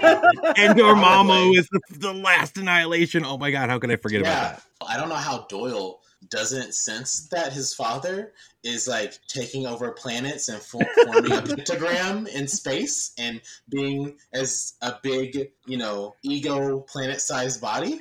But he does not mention it. This might also, we don't know the timeline, might be before, but I would like that also mentioned soon, that Doyle at least feels that or something. I bet Alvy and Eric are like, and you thought our mom, the Enchantress, was bad? Right? It's like, oh, our mom might be bad, but your father, it's like pure evil. Right? Enchantress wishes she could do stuff like that. She has nowhere near the power, unfortunately. Ooh. I would love to Laura, see you said that. Goad her into destroying Dormammu. Who's the big bitch now? I mean, I wouldn't mind seeing that fight. That'd be really cool. But, okay, so Strange Academy, it's going to come back technically in October, but issue 13 is going to come back in November. What are y'all's final thoughts for this issue, and what you would like, final thoughts on what you would want to see in issue 13? We'll go with first Robbie. Overall, I really enjoyed the fight scenes in this issue. I thought that was probably the more stronger part of this issue. And one thing I thought was really funny was how they were like, "Thank you for all your hard work, Howard the Duck." And I was like, "But Tuxedo Mask, you didn't do anything." Hey, throwing that rose takes a lot of aim, okay? Oh, God. And it usually slices something in the air. That's true. Not Tuxedo Mask, you didn't do anything. Oh my God. Like, it fits though. I was like, sure, okay, Howard the Duck. Thank you. I mean, he did a lot of things in the last, issue and whatnot. But yeah, it was one of those moments of, seriously? Nobody's going to be like, oh my God, Desi, thank you. Scary, but thank you. Right? They were like, oh, Desi, cool, but thank you, Howard the Duck. You were the true MVP. Well, I mean, let's not forget, Howard the Duck did not put on pants. And no, he did. He put on pants. And he was able to figure out that it was Calvin all along. Wow. And one impressive thing is that little duck kept his hat on the whole entire fight. He did. How did he do that? Howard the Duck, we didn't know this, but he has some magic abilities. And that is part of keeping his hat on his head, He's very skilled at that. He has little magic, but he has it with him. But at what cost, at what cost? Do hope he shows up more and we get more of his cute little suit and is more of his cute little asshole duckness. Like he's like Daffy Duck, but like an asshole. But like I love it. Like I want more. Oh yeah, I love Howard the Duck. I want more of him in the Marvel Universe in general. Like every time we get him, I'm just like, yay! Craziness is about to happen, and it did. But I'm excited. I am excited that we're hopefully finally going to get a nice Zoe feature, and hopefully we get a little bit more Desi in it, because Desi has been very underfeatured as well. And I am liking how it is turning out that all of these characters are going to get their turn and their arc, and Scotty Young is just taking his time to build them all up, and I'm loving it. But I'm like, I want to see more of these guys now. Did you see the concert list at the very last page?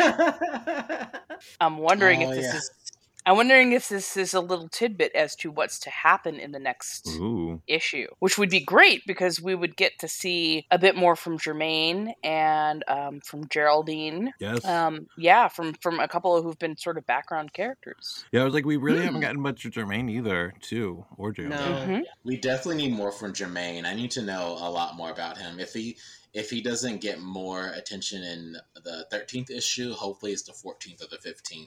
Because I really want like a background of like how his power really works and like his like, you know, Brazilian background and all of that. Like I really want to know his like cultural aspect of his power would be really neat.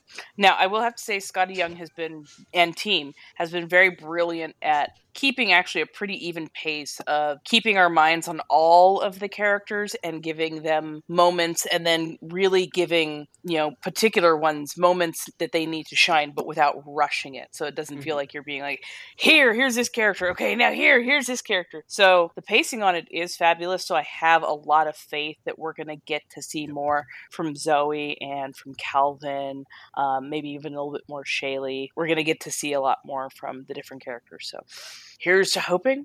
And so far they have not let us down. So I got a lot of faith in that. Oh yeah, definitely. Kyle, what about you? What was your best moments in this issue and what are you looking forward to? It was just such a wonderful issue that I was surprised that it was over so fast for me. And I hope that I can have that same experience in the next issue. I definitely want to see more of the characters who haven't really gotten a spotlight yet. So I'd like to see Jermaine. I'd love to see more Gus. Definitely Zoe. Yeah, I would say I definitely loved the amount of teamwork that we saw in this book because we haven't really seen that with these kids yet, and I love that. I mean, we have seen a little bit of teamwork, but this is really, really all work together and use their magical abilities that they've been learning. And with the Zoe book, I know that, you know, Skottie Young and team actually used, you know, Marvel to go to New Orleans for research, which they did. They did it for research, but New Orleans is also great, so I don't blame them. But since we're getting a Zoe maybe-centric issue next issue, I hope we get to see more of New Orleans and of her, you know, her family in New Orleans, you know, that culture, because I love that one issue we got of them, you know, kind of exploring New Orleans a little bit, and I really want more of that. Like, I really, really want it. Raven and Nathan, I know you both have kind of said already what you liked and what you would want to see, but do y'all have any closing thoughts left? I would just say I love how this story, this whole book reminds me of the best parts of American Horror Story Coven, like of the Academy. It's like so similar. I love seeing all the students from the different backgrounds. I love seeing, but yeah, like you guys said, I do want to see more of the New Orleans backdrop being used. I would love to see more of the faculty being explored because some of these characters are characters that a lot of us sort of maybe initially tacked on to see, and we've only gotten them here and there. You know, I know a lot of people were like, "Oh, Ileana will appear in this book, so let me grab some issues of it." And I love that the focus is on the kids, but I would like to see a little bit more of the faculty show up. Last episode we talked about, you know, like the Strange Academy After Dark with the faculty kind of thing. That would be fun to see some of that explored. Some of like the teachers getting with the teachers, you know, like what's going on with Wanda. Why does this classroom always smell like sulfur? It would be cool to see have like maybe like 3 pages of them just like in the teacher's lounge and just like having like talking about the kids or just talking about things. Like I would love to see, I guess, Scarlet Witch when she gets brought back, Ileana and like Agatha just like bickering or just like communicating with each other back and forth. Like that would be really cool because I don't think they've never been in the same room together, all 3 of them. No. So that'd be crazy. And but seriously, who ate my double egg?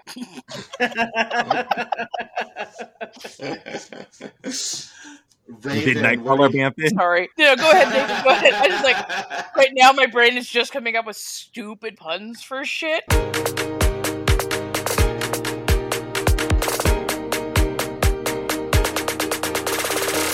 Hey everybody, Nico here one last time. Now this segment is Dark Ages #1, and you know, there was something so exciting about this book when it was pitched, you know, like early pandemic. Like, it was, this book's been a long time coming. We're so happy it's finally here. And there was something that all of us loved kind of uniquely, and that's the hallmark of a Tom Taylor book. The guy has such an incredible vision for voice, and a vision for voice is really the best way you can describe this incredible atmospheric stylized AU narrative. We hope you guys enjoy it as much as we enjoy making this show for you twice a week, every week. Don't forget to check us out over on Twitter, YouTube, and Patreon at X's for Podcast. I'm Nico. You guys can find me at Nico Action, NICOACTION. Guys, and until next time, enjoy this last segment. Keep those mutant lights lit, those Krakoan gateways open, and we'll see ya. Hey, everybody. Welcome back to X's for Podcast, the show where we take a look at comics, mutants, magic, and marvels week after week through their many monthly titles. I'm Nico, and you guys can check me out on Twitter and Instagram at Nico Action. That's NICOACTION.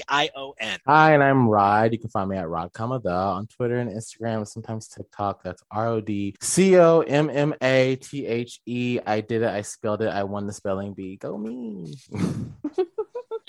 I'm back. I'm Evelyn, the Comic Canary. You can find me at comic_canary at Instagram and Twitter. Hey, I'm Nathan. You can find me online at DazzlerAOA on Twitter and Instagram. That's right. Mostly Twitter, sometimes on Instagram. And I'm Jonah. You can follow me over on Twitter and Instagram at Peak Jonah. That's PEAK. And we hope you survived this experience, unlike Doctor Strange did when he got impaled, but was still able to cast his spell, though. So, we stand somebody who's still doing their job. Well, that means we are here today to talk about, let's see if this works. I forgot to close the window. Dark Ages, #1 by Tom Taylor, Iban Coelho, Brian Reber, and VC's Joe Sabino. Okay, I have a lot of feelings about this book, and they range from really, really positive. Like, there's things about this book I would give a 10 out of 10, and there's things that made me laugh that I'd give a 3, right? So I have a lot of feels about this book, but I want to start with, I am a big Tom Taylor fan. Same. I just said same to me. I heard you say same, and I was like, oh, someone said they're a Tom Taylor fan, right? I love Tom Taylor. I don't think the guy can, even if you don't emotionally connect with every one of his stories, which I could accept, anybody cannot connect with something. It's hard to read a Tom Taylor book and think it's not well made. The man understands pacing and plotting. He understands page composition, character development. And I am just really excited to hear what you guys might love by Tom Taylor. I know for many of us, it's All New Wolverine, although for many of you guys, I believe one of you on the end in particular, a big DC lady as she were, I think you have some other Tom Taylor favorites. Come on, Deceased was just epic. And then I've been really loving Seven Secrets. Yes. It's an indie comic that he does that it's so unique. And if you know me, I love unique new stories, and this feels like one. That's awesome. So definitely check out Seven Secrets. Yes, I agree. Seven Secrets is so good. Not to go off too of Dark Ages, but definitely go read Seven Secrets. It takes you on this path and then takes a really left turn, and then you're like, oh my God, this is not a book that I expected for it to be. I love it so much.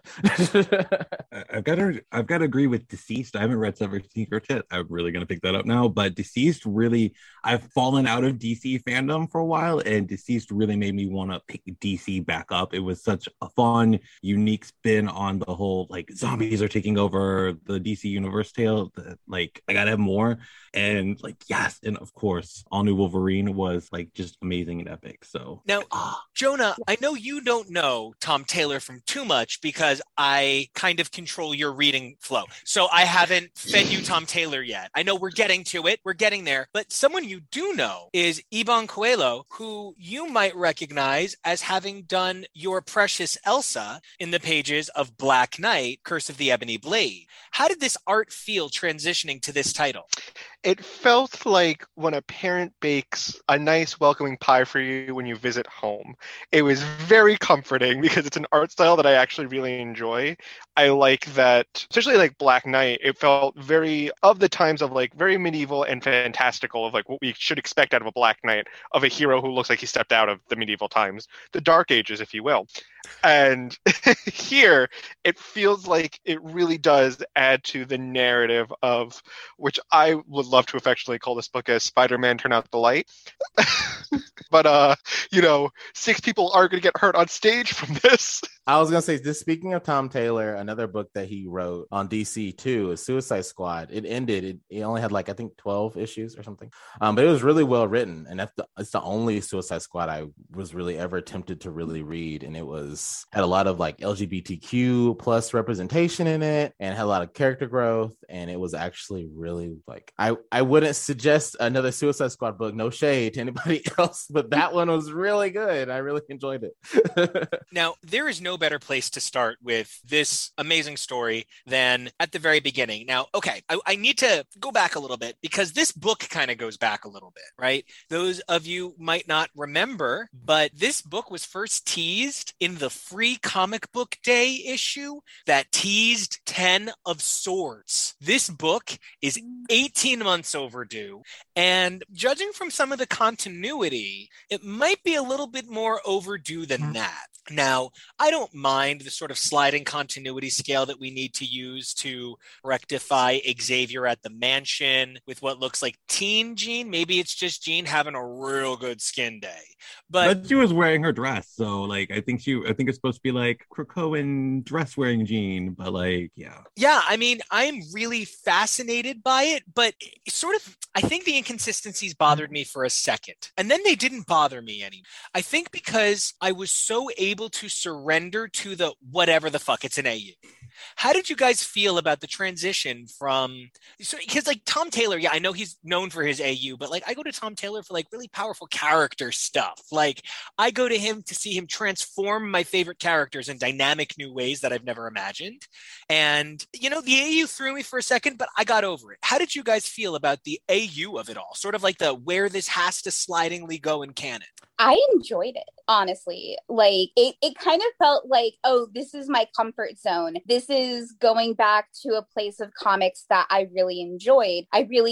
Especially with Peter Parker. I really love adult Peter Parker because he's been just shoeholed as a teenager for forever. And seeing an adult, mature Peter Parker with his little girl, like my whole heart, guys, my whole heart. And seeing like Xavier and Jean, like where they were pre-Krakoa, it kind of felt to me that it was kind of giving a safe space for people that aren't up to date with the X-Men. Because there are a lot of people that read Marvel that aren't up to date with X-Men because X-Men can be a little overwhelming sometimes. So it was something that was familiar. And so I was okay with it. So yeah. I was doing that whole thing, juggling where is this universe supposed to fit in? Where was like, what's going on? Like, who's going on? Where's going on? But the second we got to Peter Parker's family, I was like, oh my God, him and MJ are married and they have Mayday. I was like, oh my God, this is like so perfect. I love it. Like, I don't even care about anything else. Just give me more of this fucking shit. Like, so good. And we get Ghost Spider and we get Miles. Like, it's so, because I love Spider-Girl from the MC2 universe. That's like one of my happy places that, you know, J2, MC2, Spider-Girl, Dark Devil, The Buzz, Fantastic Five. That whole line was what transitioned me into comic books from the TV shows. So I really love anything that involves Mayday Parker. I love anything that involves another female spider hero. I think that's so important. And, you know, getting to see her on the same page as Ghost Spider and Miles, it was just like, yes, this is what I want. Oh my God, yes, so good.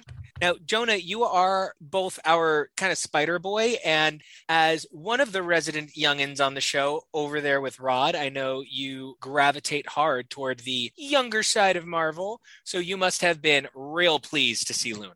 Oh, let me tell you how much I love Moon Girl. Moon Girl is the most amazing thing in the entire world, and I had to clap the entire time. Moon Girl is a character that I think everybody should A, know about, B, be in love with, because she's like, everything that Moon Girl represents is utter perfection, and now more than ever, I think she should be at the forefront of comics. Because she literally is, I think, one of the most important characters to be in the 616 universe, and the fact that she's not known by everybody, I think, is a travesty and a crime. And she's just a character that I love so much, because I always can't put it into words, but it's she's just so good. She's just so good. I definitely have to agree with you, Jonah. I mean, I was so excited when we got the preview pages of this book before it came out, and it was like, oh, Moon Girl, one of the smartest or the smartest person in the on Earth is gonna go talk to the other smartest person, Reed Richards, and I was like, yay, Tom Taylor remembered Moon Girl, because people forget about her. Like, she has been mentioned recently, I think at the start of the Fantastic Four run a little bit, like by Dan Slott, but other than that, she's nowhere. And fortunately, she's getting another solo next year. So we don't know who the creative team is. I'm super excited to find out.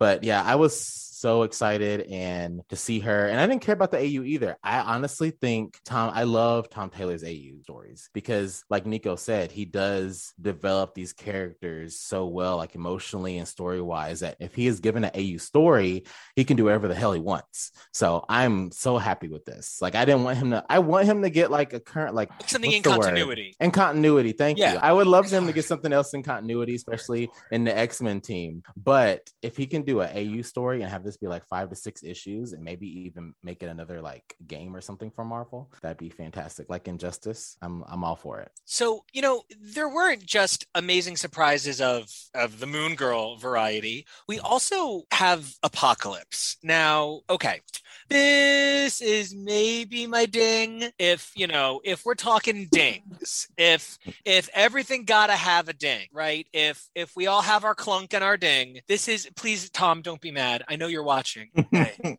So I just didn't get this Apocalypse. This was like Ensaban.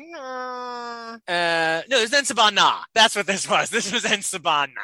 How did you guys feel about what felt kind of like a very different take on Apocalypse from Hoxpox Daddy we've become very accustomed to? Well, I would say this was the original Apocalypse how he was before, and this is supposed to be like before Krakoa, because I don't think he wanted to have like probably Krakoa in this AU because it's really complicated. Like, it's too complicated to have an AU. It just is.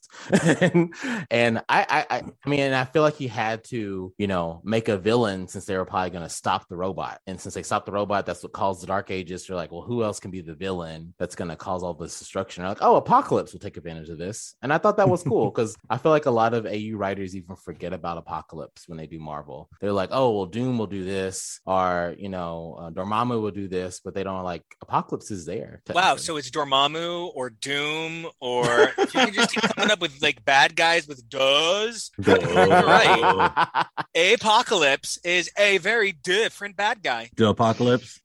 Apocalypse Densaban is my new favorite character. Oh my God. Okay, so I had a different reaction with this. Like, there's one plot point that we'll talk about later, I'm sure, that was my like ding for the story, but I loved this reveal at the end. It's hard to describe. I love the Krakoan era, but I love this little throwback to what it was before. Like, of course, Apocalypse was going to come and try to take over everything, and of course, he was going to make some, horsemen, or 6, not 4, but like 6 horsemen of the Apocalypse.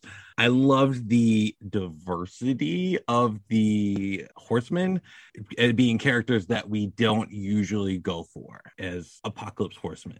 So, just to have, I'm assuming, is that Jen or is that Amadeus? Because I think it's Jen. That's Jennifer, yeah. Okay, so Jen, Beast, I'm assuming that's Iron Man in like a Sunfire AOA type suit. Venom, Reed Richards, and Lady Deathstrike is a horseman team. That is absolutely phenomenal to me. Like, I can see how most of those characters in a world without tech would try to do something and go over to that dark side. Like, Tony Stark, Reed Richards, and Beast particularly make so much sense in a world without tech, especially because Reed Richards' best friend just got killed in it. So, like, there's so much that makes sense. Jen, okay, fine. I'd have to see the rationale to see why she joined. I actually do think it might be Amadeus, because then it's all kind of geniuses. Okay, that would make sense. I'm not convinced it's Lady Deathstrike. It could be anybody given claws, because, could be. I also can't figure out if that's Venom. So that's Okay, cool. that's Miles with the. That's with what the I Venom. thought. Yeah, it's that's already been shown. It's Miles with the Venom symbiote. So this is a really interesting lineup, and I do also love this crazy Horseman of the Apocalypse reveal at the end. I'm fascinated by the number 6, but I'm into it. It's maybe a really big apocalypse, you know? What if that's Moon Girl with Claude? I thought it was Shuri because it's the darker skin tone. It could be. And Okay, the I can see blue that. and the purple. That's like her outfit. So I thought that was Shuri. Okay. That's good. For Shuri, I'm with it, Shuri. right? Now, Evelyn, I'm curious. You are someone who, when the whole apocalypse thing happened last year, you were all for Krakoa, but you were like, earn my trust, new apocalypse. And you had a lot of, he could do this at any moment feels. How do you feel about seeing it, but seeing it so self-contained? I'm actually like beyond excited for this because I have always, like, to quote Emma, where were you when our babies burned? And it's like seeing the complicated X-Men interact with the rest of the world is always something I enjoy. And so I'm actually more excited. I really like Dark Apocalypse. I love Dark Apocalypse so much. And seeing him interact with the wider Marvel universe, as well as this like dark, no technology, like how is that going to happen? I'm beyond excited, honestly, because I enjoy a messy bitch. And like, he's got a team of them. And we love him sloppy here. We sure do. Now, Jonah, speaking of sloppy, how do you feel about seeing Apocalypse in sort of the one capacity you've never seen him? We stopped reading X-Men before he was introduced when we did old stuff, and then we started new stuff at Hoxpox. So you've never had, Primeval. You've just only ever had, hey guys, it's me, Apocalypse. So, like, how do you feel about, don't make that face, that's what he sounds like. So how did you feel about... That's a gorilla. He's like, this meat is the survival of the fittest. I also just realized Wanda dies in this book as well. That just hit me. Yep. Girl can't stop dying. So, Jonah, how do you feel about this return to classic APOC? Sort of APOC classic, if you will. Viz, I don't feel so good. Anyway, so this is where I was really confused because I don't always know exactly everything going into a title. I'm told, Jonah, you're going to read this and you're going to be on that. We're going to talk about it this time. And I'm like, okay, cool, work. So then I'm on this book and I'm like, wait, okay, everything seems normal so far. And then we get to Apocalypse. So I'm like, isn't he not banging his wife on a Rocco? Like talking about his seed, but his kid, like, isn't he playing father right now? And it's like, oh no, this is an AU. No, we have to worry about that. So we don't know about a Rocco. Rocco doesn't exist here, as far as I'm concerned. We don't know where that is. So I was like, okay, cool. So he clearly has an evil plan. And I knew when the Hoxpox era was introduced and it's like everybody's getting redeemed. And we saw a lot of the bigger X-Men villains like Sinister, Magneto, and Apocalypse be redeemed and saying any crimes before that, we're not worrying about them right now. We got bigger fish to fry. Apocalypse and Sinister were the two people that I think a lot of people had the thoughts of. They're up to something, especially if they're given amnesty. And Apocalypse is just trying to go home to his family to see his seed again. And Sinister's clearly been up to a lot more evil shit. So I actually am a little bit more excited to see Apocalypse in a more evil capacity. Because I think Apocalypse was kind of just doing whatever Apocalypse wanted. It wasn't necessarily evil. He was just kind of, I'm interested in magic now. We're going to go through it. I may or may not have used your body as a door rogue, but you lived, so does it matter? But did you die? And that was like the epitome of what Apocalypse was going through. So here to see him assemble this team to when everything is turned dark, I am really fascinated to see, okay, what kind of evil is this Apocalypse going to be? And, I think we're looking at a really interesting story because I love that Tom Taylor said, look, if I'm going to do this, I'm going to do it right. I'm going to pull characters from everywhere. It's interesting that he killed Doctor Strange and Wanda right off the bat. Good move. It's, if you want to do an AU and you don't want to have people constantly saying, well, they could have done this person could have done that, you have to take them off the board. Doesn't even matter that Apocalypse has mutant magic because Apocalypse is still more mutant than magic to the greater colloquial understanding. And for all of Reed's brains, for all of Hank's brains, they need technology to do what they do. They're so reliant on technology to do what they do. This gives us an opportunity to explore the weaknesses of our characters in a way that's going to help us understand what's going on in the Marvel Universe proper without having to do it to them there, right? And I'm curious to know, how did you guys, because I sort of think we all accept the end of the universe situation. Universe's end, big bad guys, bad robot. How did you guys feel about the conceit that this robot was in Earth all along when we just did the Eternals and the Next Host?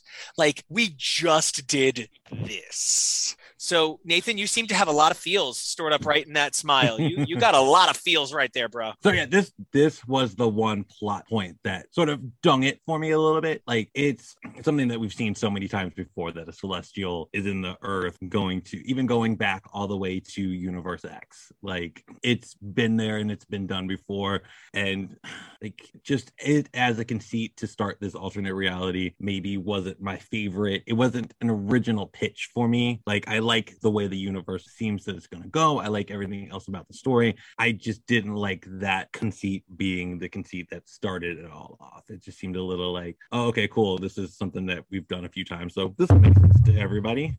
No, I agree. This was my ding as well. I would say this was technically kind of my ding as well, but it was technically like a little small ding for me, because even with, to bring it back to other Tom Taylor AUs, even with Deceased, the ding for me was the zombie thing, because I feel like we've seen the zombies so long. I mean, we're like used for so much, that plot point, but like we've seen evil robots it's like in the plot points for so long. But I like it because he uses that, stereotypical plot point to push us somewhere further. Like, the robot isn't even the main thing. Like, it is because it started it, but the main thing is that Doctor Strange had to use it to turn off all the lights. And I was like, oh, cool, because I knew like the lights were going to turn off. We all knew that was going to happen. It's called darkness. It was previewed to us that. But I was like, it was either going to be a sweet dream or a beautiful nightmare. Turn the lights off. I'm just glad the sun didn't go out for this one. I was like, when they announced this, I was like, oh, it's going to be like the DC like final night or whatever. And then I was like, oh, thank God, it's the sun. It's not the sun. I thought it was going to be the sun. Yeah. Did somebody say the lights turned out? Hold on. Oh my God. Hey, who turned out the lights? Doctor Strange was like, I've been to Broadway once. I'm just trying to rock at AM to PM. I didn't read the preview, so I legit was just like, Marvel in the Dark Ages, yes! And I'm not disappointed that it wasn't that, but that's honestly where I thought it was, because I was just too lazy. But like, with the machine and the Earth, like literally I read it and I just went, oh, fucking course, like out loud. And my mom's like, what? I'm just like, it's another robot killing the Earth. And she's like, okay. It's just like, that's just the reaction that I had. But I'm glad that it's not like, that's not the story. I'm glad the story is not, oh, we need to defeat this robot, blah, blah, blah, blah. It's the aftermath. And that's something that I think, assuming the rest of it goes well because of Tom Taylor, I think that will redeem it, is the fact that it's like, we didn't spend too much time on it. And something that I've always liked in comics is show, don't tell. And so it showed us what happened instead of just being like, well, Scarlet Witch and Doctor Strange sacrificed themselves for blah, blah, blah, blah, blah, blah, blah. So it was nice to kind of see that. And then as someone who's a big WandaVision fan, my entire heart broke during that WandaVision scene. That part was a lot.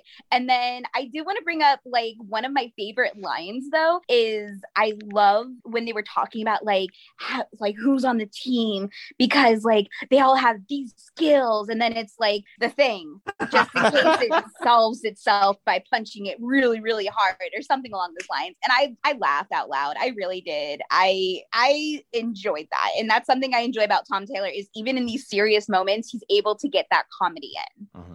And, actually, I think that's one of the best things about this book. One of the moments that I thought was most exquisitely done was Mayday saving the day. Because, I understand it wasn't like laugh out loud funny. Nobody was like, oh my God, this guy's so good. Another drink, right? But, her just being like, ah! And, MJ being like, right? Like, first of all, I assume she sounds, shackle fucked, because... Yeah.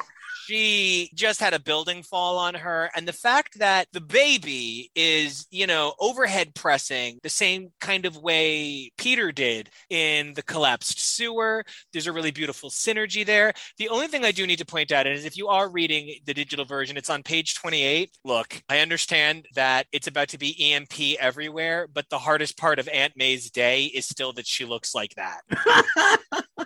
This looks like Age of Apocalypse Aunt May, though. Like I couldn't even lie. Like she looks like a horse in a wig. Yeah, she does. Are we sure that's Aunt May? Are we like? I feel worse if it's random old person I'm verbally assassinating. So I sure hope it's. Why do I hope it's Aunt May? What did Aunt May ever do to me? So I think it's a random really old person. But why would you draw a random old person that looks similar to Aunt May right next to MJ and Baby in Mayday? Like, but again, Iban sold every moment of this book and served up the daddiest realness from Peter on page 29. Oh yeah. Please come here. Please come be my new sub daddy. I love you, and I will treat you so good, especially because I am obsessed with your pressurized steam webbers. Okay. Oh my God. These web shooters are so clever. There's such a small difference to what they look like. They're just a gauntlet. You know what I mean? But there's something so transformative about the gauntlet. And the fact that Peter tells this whole story in a way that maybe feels a little bit like it could have been Uatu at first, and then Uatu shows up. And then maybe it feels like it could have been like Doctor Strange, but then Doctor Strange dies. And then it feels maybe it could have been any number of steps, but it's Peter. And Peter maintains a lightheartedness that's really hard to emulate, right? It doesn't matter if Peter's 37. It doesn't matter if Peter's 82.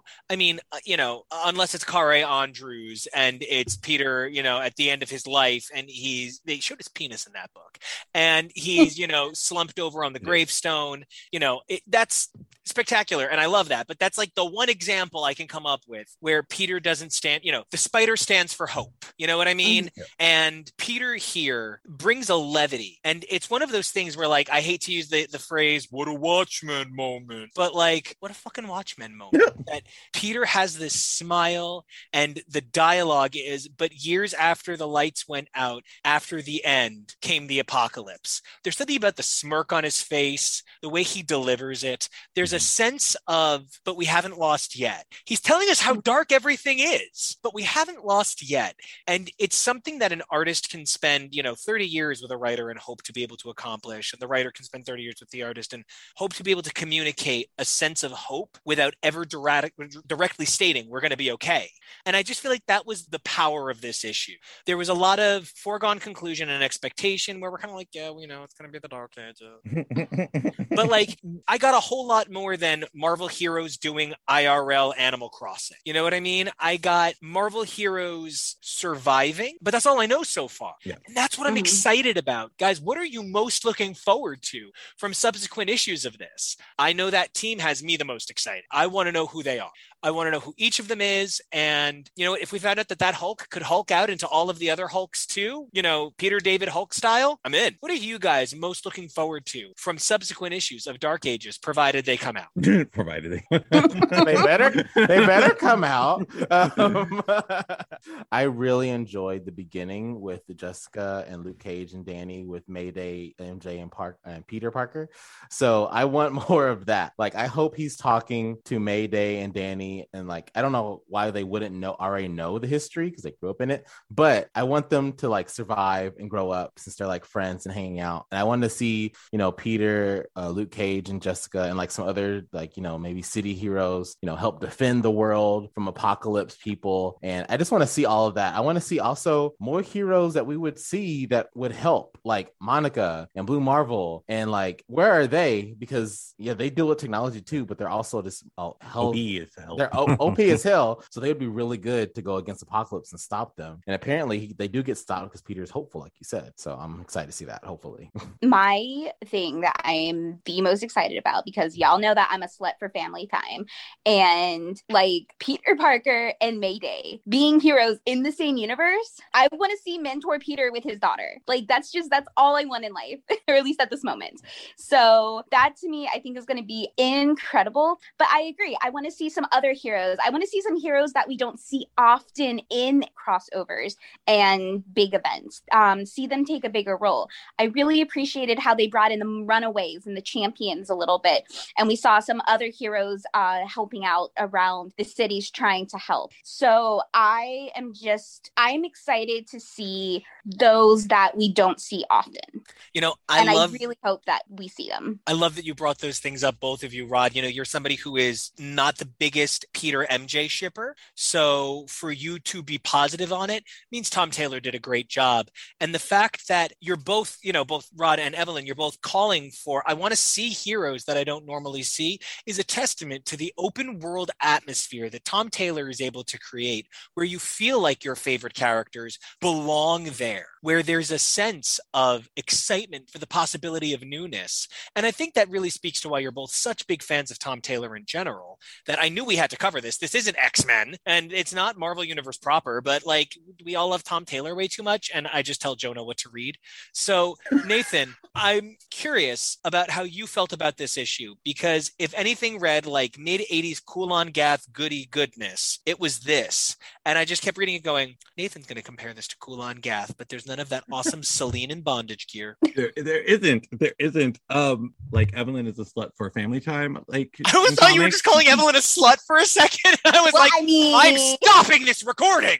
No, just said it. Okay, come on. I am a slut for AUs. Like, AUs. Like, same. Like, you know, like, put them in my veins. Like, like, give me some like yes juice. I love everything about this so far. I love that whole battle scene where like Sue was like the one survivor from it. It reminded me so much of, and it's something that we didn't get to see. It was like one of those the X-Men Millennia Visions where they talked about the big Sentinel battle. Boom Boom was the one survivor, and Thor was supposed to be the one who survived that big Sentinel battle, and he sacrificed himself to save Boom Boom at the time. So like that really like reminded me of like an odd, like kind of like, oh my god, is that like a nod to that kind of thing, sort of.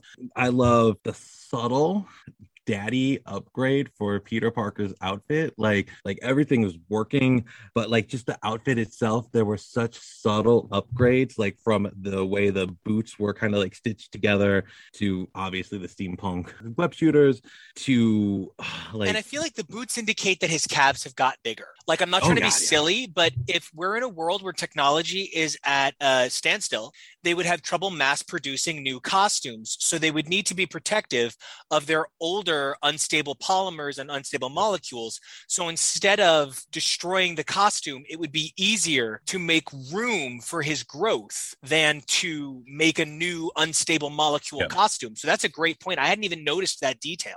And there's just so many things I want to see in this world. Like, you've got so many heroes, like you take Dagger, like she did in Secret Empire, or Dazzler, or Minnie, or Monica, in heroes that could help create light at dark so that the humanity could have a place to stay and feel safe at night with no electricity. Like, there's just so many things I'm really fascinated to see how these heroes were able to help enrich in the lives of just the normal humans that we don't normally get to see. And that's what I'm really, really super excited for. And you know, it's those heroes that we don't really normally get to see that, Jonah, I was excited for you to get to interact with a number of these heroes, because this is one of those opportunities where I can give you 10 characters I want you to know more about all at once. So I guess I'm trying to Cliff's Notes you through the Marvel Universe as quickly as I can. And one of the things I loved about this book was that it gave you the opportunity to play with your precious Peter, because I do know that you love Spider-Man. And that's, you know, that's important. The fandom that, I mean, he's not even in this book, but we did a Marvel Universe general book. So I came as Daredevil. You know what I mean? Like, who you love, who brought you to comics, always gets to be who brought you to comics. And Spider-Man was someone that really stood out to you at first. Was it ultimately rewarding reading a story about his continued perseverance in the presence of an overwhelming darkness? Or are you just reading this? Because there's been a few times when I ask this question that you go, I'm reading it. I'm not just reading this. So anytime this has been, you know, another foray of me into an AU universe, and my favorite thing about an AU universe is seeing how these characters that are already established react to this new situation that they normally wouldn't be able to react to. So the situation being, how do the Marvel heroes react to, and villains react to no technology in the slightest? Or let me phrase that: no electrical technology in the slightest. So it's really fascinating to see how characters that were present already that haven't died, characters that we haven't seen react, and how characters will come to react, or who rises to power in a situation like this. Peter, I think, makes for a really great narrator. Peter is a very reliable narrator, and even though he might give a more positive spin as we saw his reaction to things and how he is telling the story, he always tells the truth in a way that he never really spares the details we need. He doesn't spare any details to things, and I love seeing Peter be a narrator for a story like this. I think it works really well because he's a character that's been around for so long, and as weirdly young as he is, he really does deserve to be able to be in a situation of being mature, being able to have his own thoughts that are adultish and have his family and react to things that way. I really am excited to see how we continue the story through the lens of Peter. I feel very much the same. He is like the New Mutants. They're always going to be new. It's just what it is. They're forever on the verge of adulthood, no matter how many times they become adults. And Peter is stuck in that same boat. And I'm just so excited because this wasn't just a fun book. It was a spirited book. And I feel like we had a lot of fun, not just examining the universe, but examining how the characters interacted in that universe. Was there anything else? Anybody else was like, no, I have to. This my Dark Ages moment. I think if I had one bonus moment that really stood out to me, I felt really passionately about the Uatu appearance.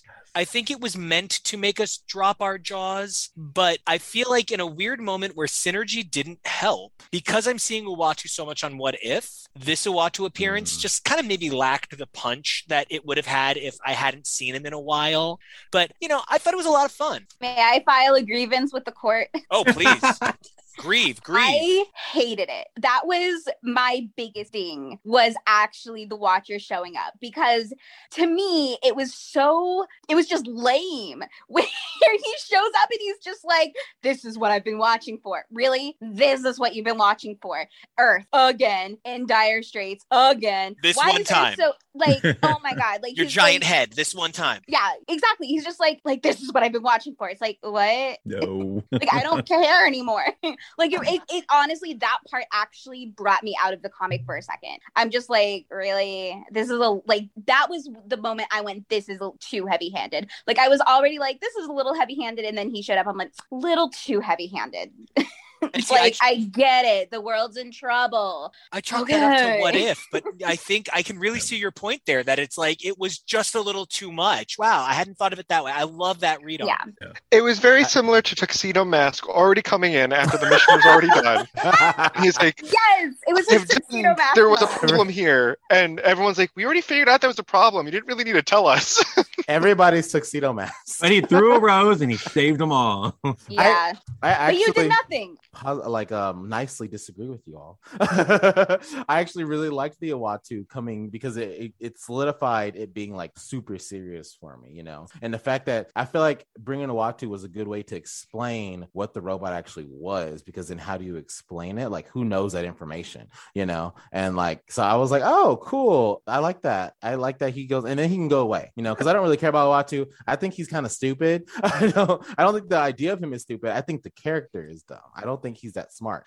So even though he's supposed to know everything, he's not the best of the Watchers. That is for sure. He makes a lot of dumb choices and he keeps getting killed over and over again. He doesn't learn. Now I need, because we had in this same episode, in the Strange Academy segment, Robbie compared Howard the Duck to Uatu. And now we've compared, no, I'm so sorry, he compared Howard the Duck to Tuxedo Mask. Yes. And now we've compared Uatu to Tuxedo Mask. So now I need Hawatu the Watchduck. Oh my gosh. I want Howard that. the Duck with a giant head, in the robe, looking all cool, on the moon, in a pond. No, but he's got to have a suit. Howard the Duck wears a suit and the robe. And Leah Thompson. Howard the Duck would be a better watcher than Uatu. Yeah. So. Can I be sciencey for a second? Can ducks not breathe in space? Well, that. Though we haven't tested that yet quite, but I'm going to hypothesize no. Okay. But no, science moment with Evelyn, as we do every time I'm on. Something about the Watchers that I always really loved was this scientific theory that just by watching an experiment, you affect and change the results. There's like, it's a phenomenon, it's a thing. And that's how I always envisioned the Watchers, by like, that's how they interacted with the world, was by watching and observing. And because it observed like what was happening, it could potentially change it, maybe not for the best, but maybe not for the worst either. And so that was something I was always really into. So having him, like Uatu, just suddenly show up and she's like, this is what I've been watching for, this is my entire purpose, like that again was kind of brought me out of it. But I do agree it was good for describing what was going on. And I again love Tom Taylor, and I get that he was trying to make this a very serious thing. That way we can understand just how serious the threat was, which explains why Doctor Strange had to do what he did, which resulted in what's going on. That way we can move forward and see how I love seeing it's like the aftermath, like how are they going to work afterwards. And so like hearing your guys' perspective, it does bring me around a little bit, but it really challenges the way that I've been viewing the Watcher, if that makes any sense. Yeah, there's a line in Angel season 4 where they say that everything that has ever happened to anyone involved with Jasmine was to lead up to Jasmine. So you're saying all of the prophecies ever on Buffy that brought Angel and Buffy together were because of Jasmine. So you're invalidating all the free will before that for one line. It really is one of those things that we say to be overdramatic, but you really need to think about what an overdramatic statement like that could mean when you say everything was for this moment. It really is a sentence that you think creates value, but I think in many ways you're right, it devalues. Yeah, I love that examination. And I thought Uatu was a multiversal version of himself. I thought 616 Uatu was the or because he sees all of the stuff. So like for him to say that one moment is like the most important thing, I'm like kind of like what you're saying with like Buffy, like I'm like, oh, that just invalidates all those what ifs I used to love in the 80s. Like if it was the most important thing, it would have been called Secret Wars.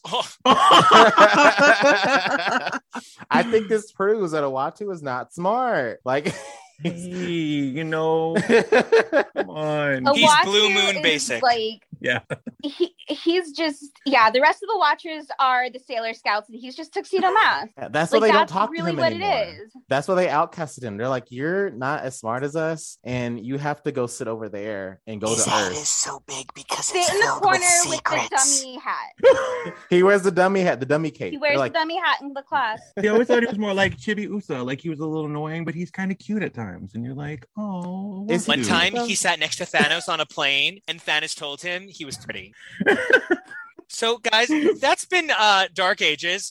We want to thank you guys so much for coming out and being part of X's for Podcast's coverage of Dark Ages. We're going to continue covering this as we seem to cover every AU. We're doing this. We're doing Demon Days. We can't stop. I want to thank everybody for watching. And, guys, until next time, this has been X's for Podcast, and we'll see ya.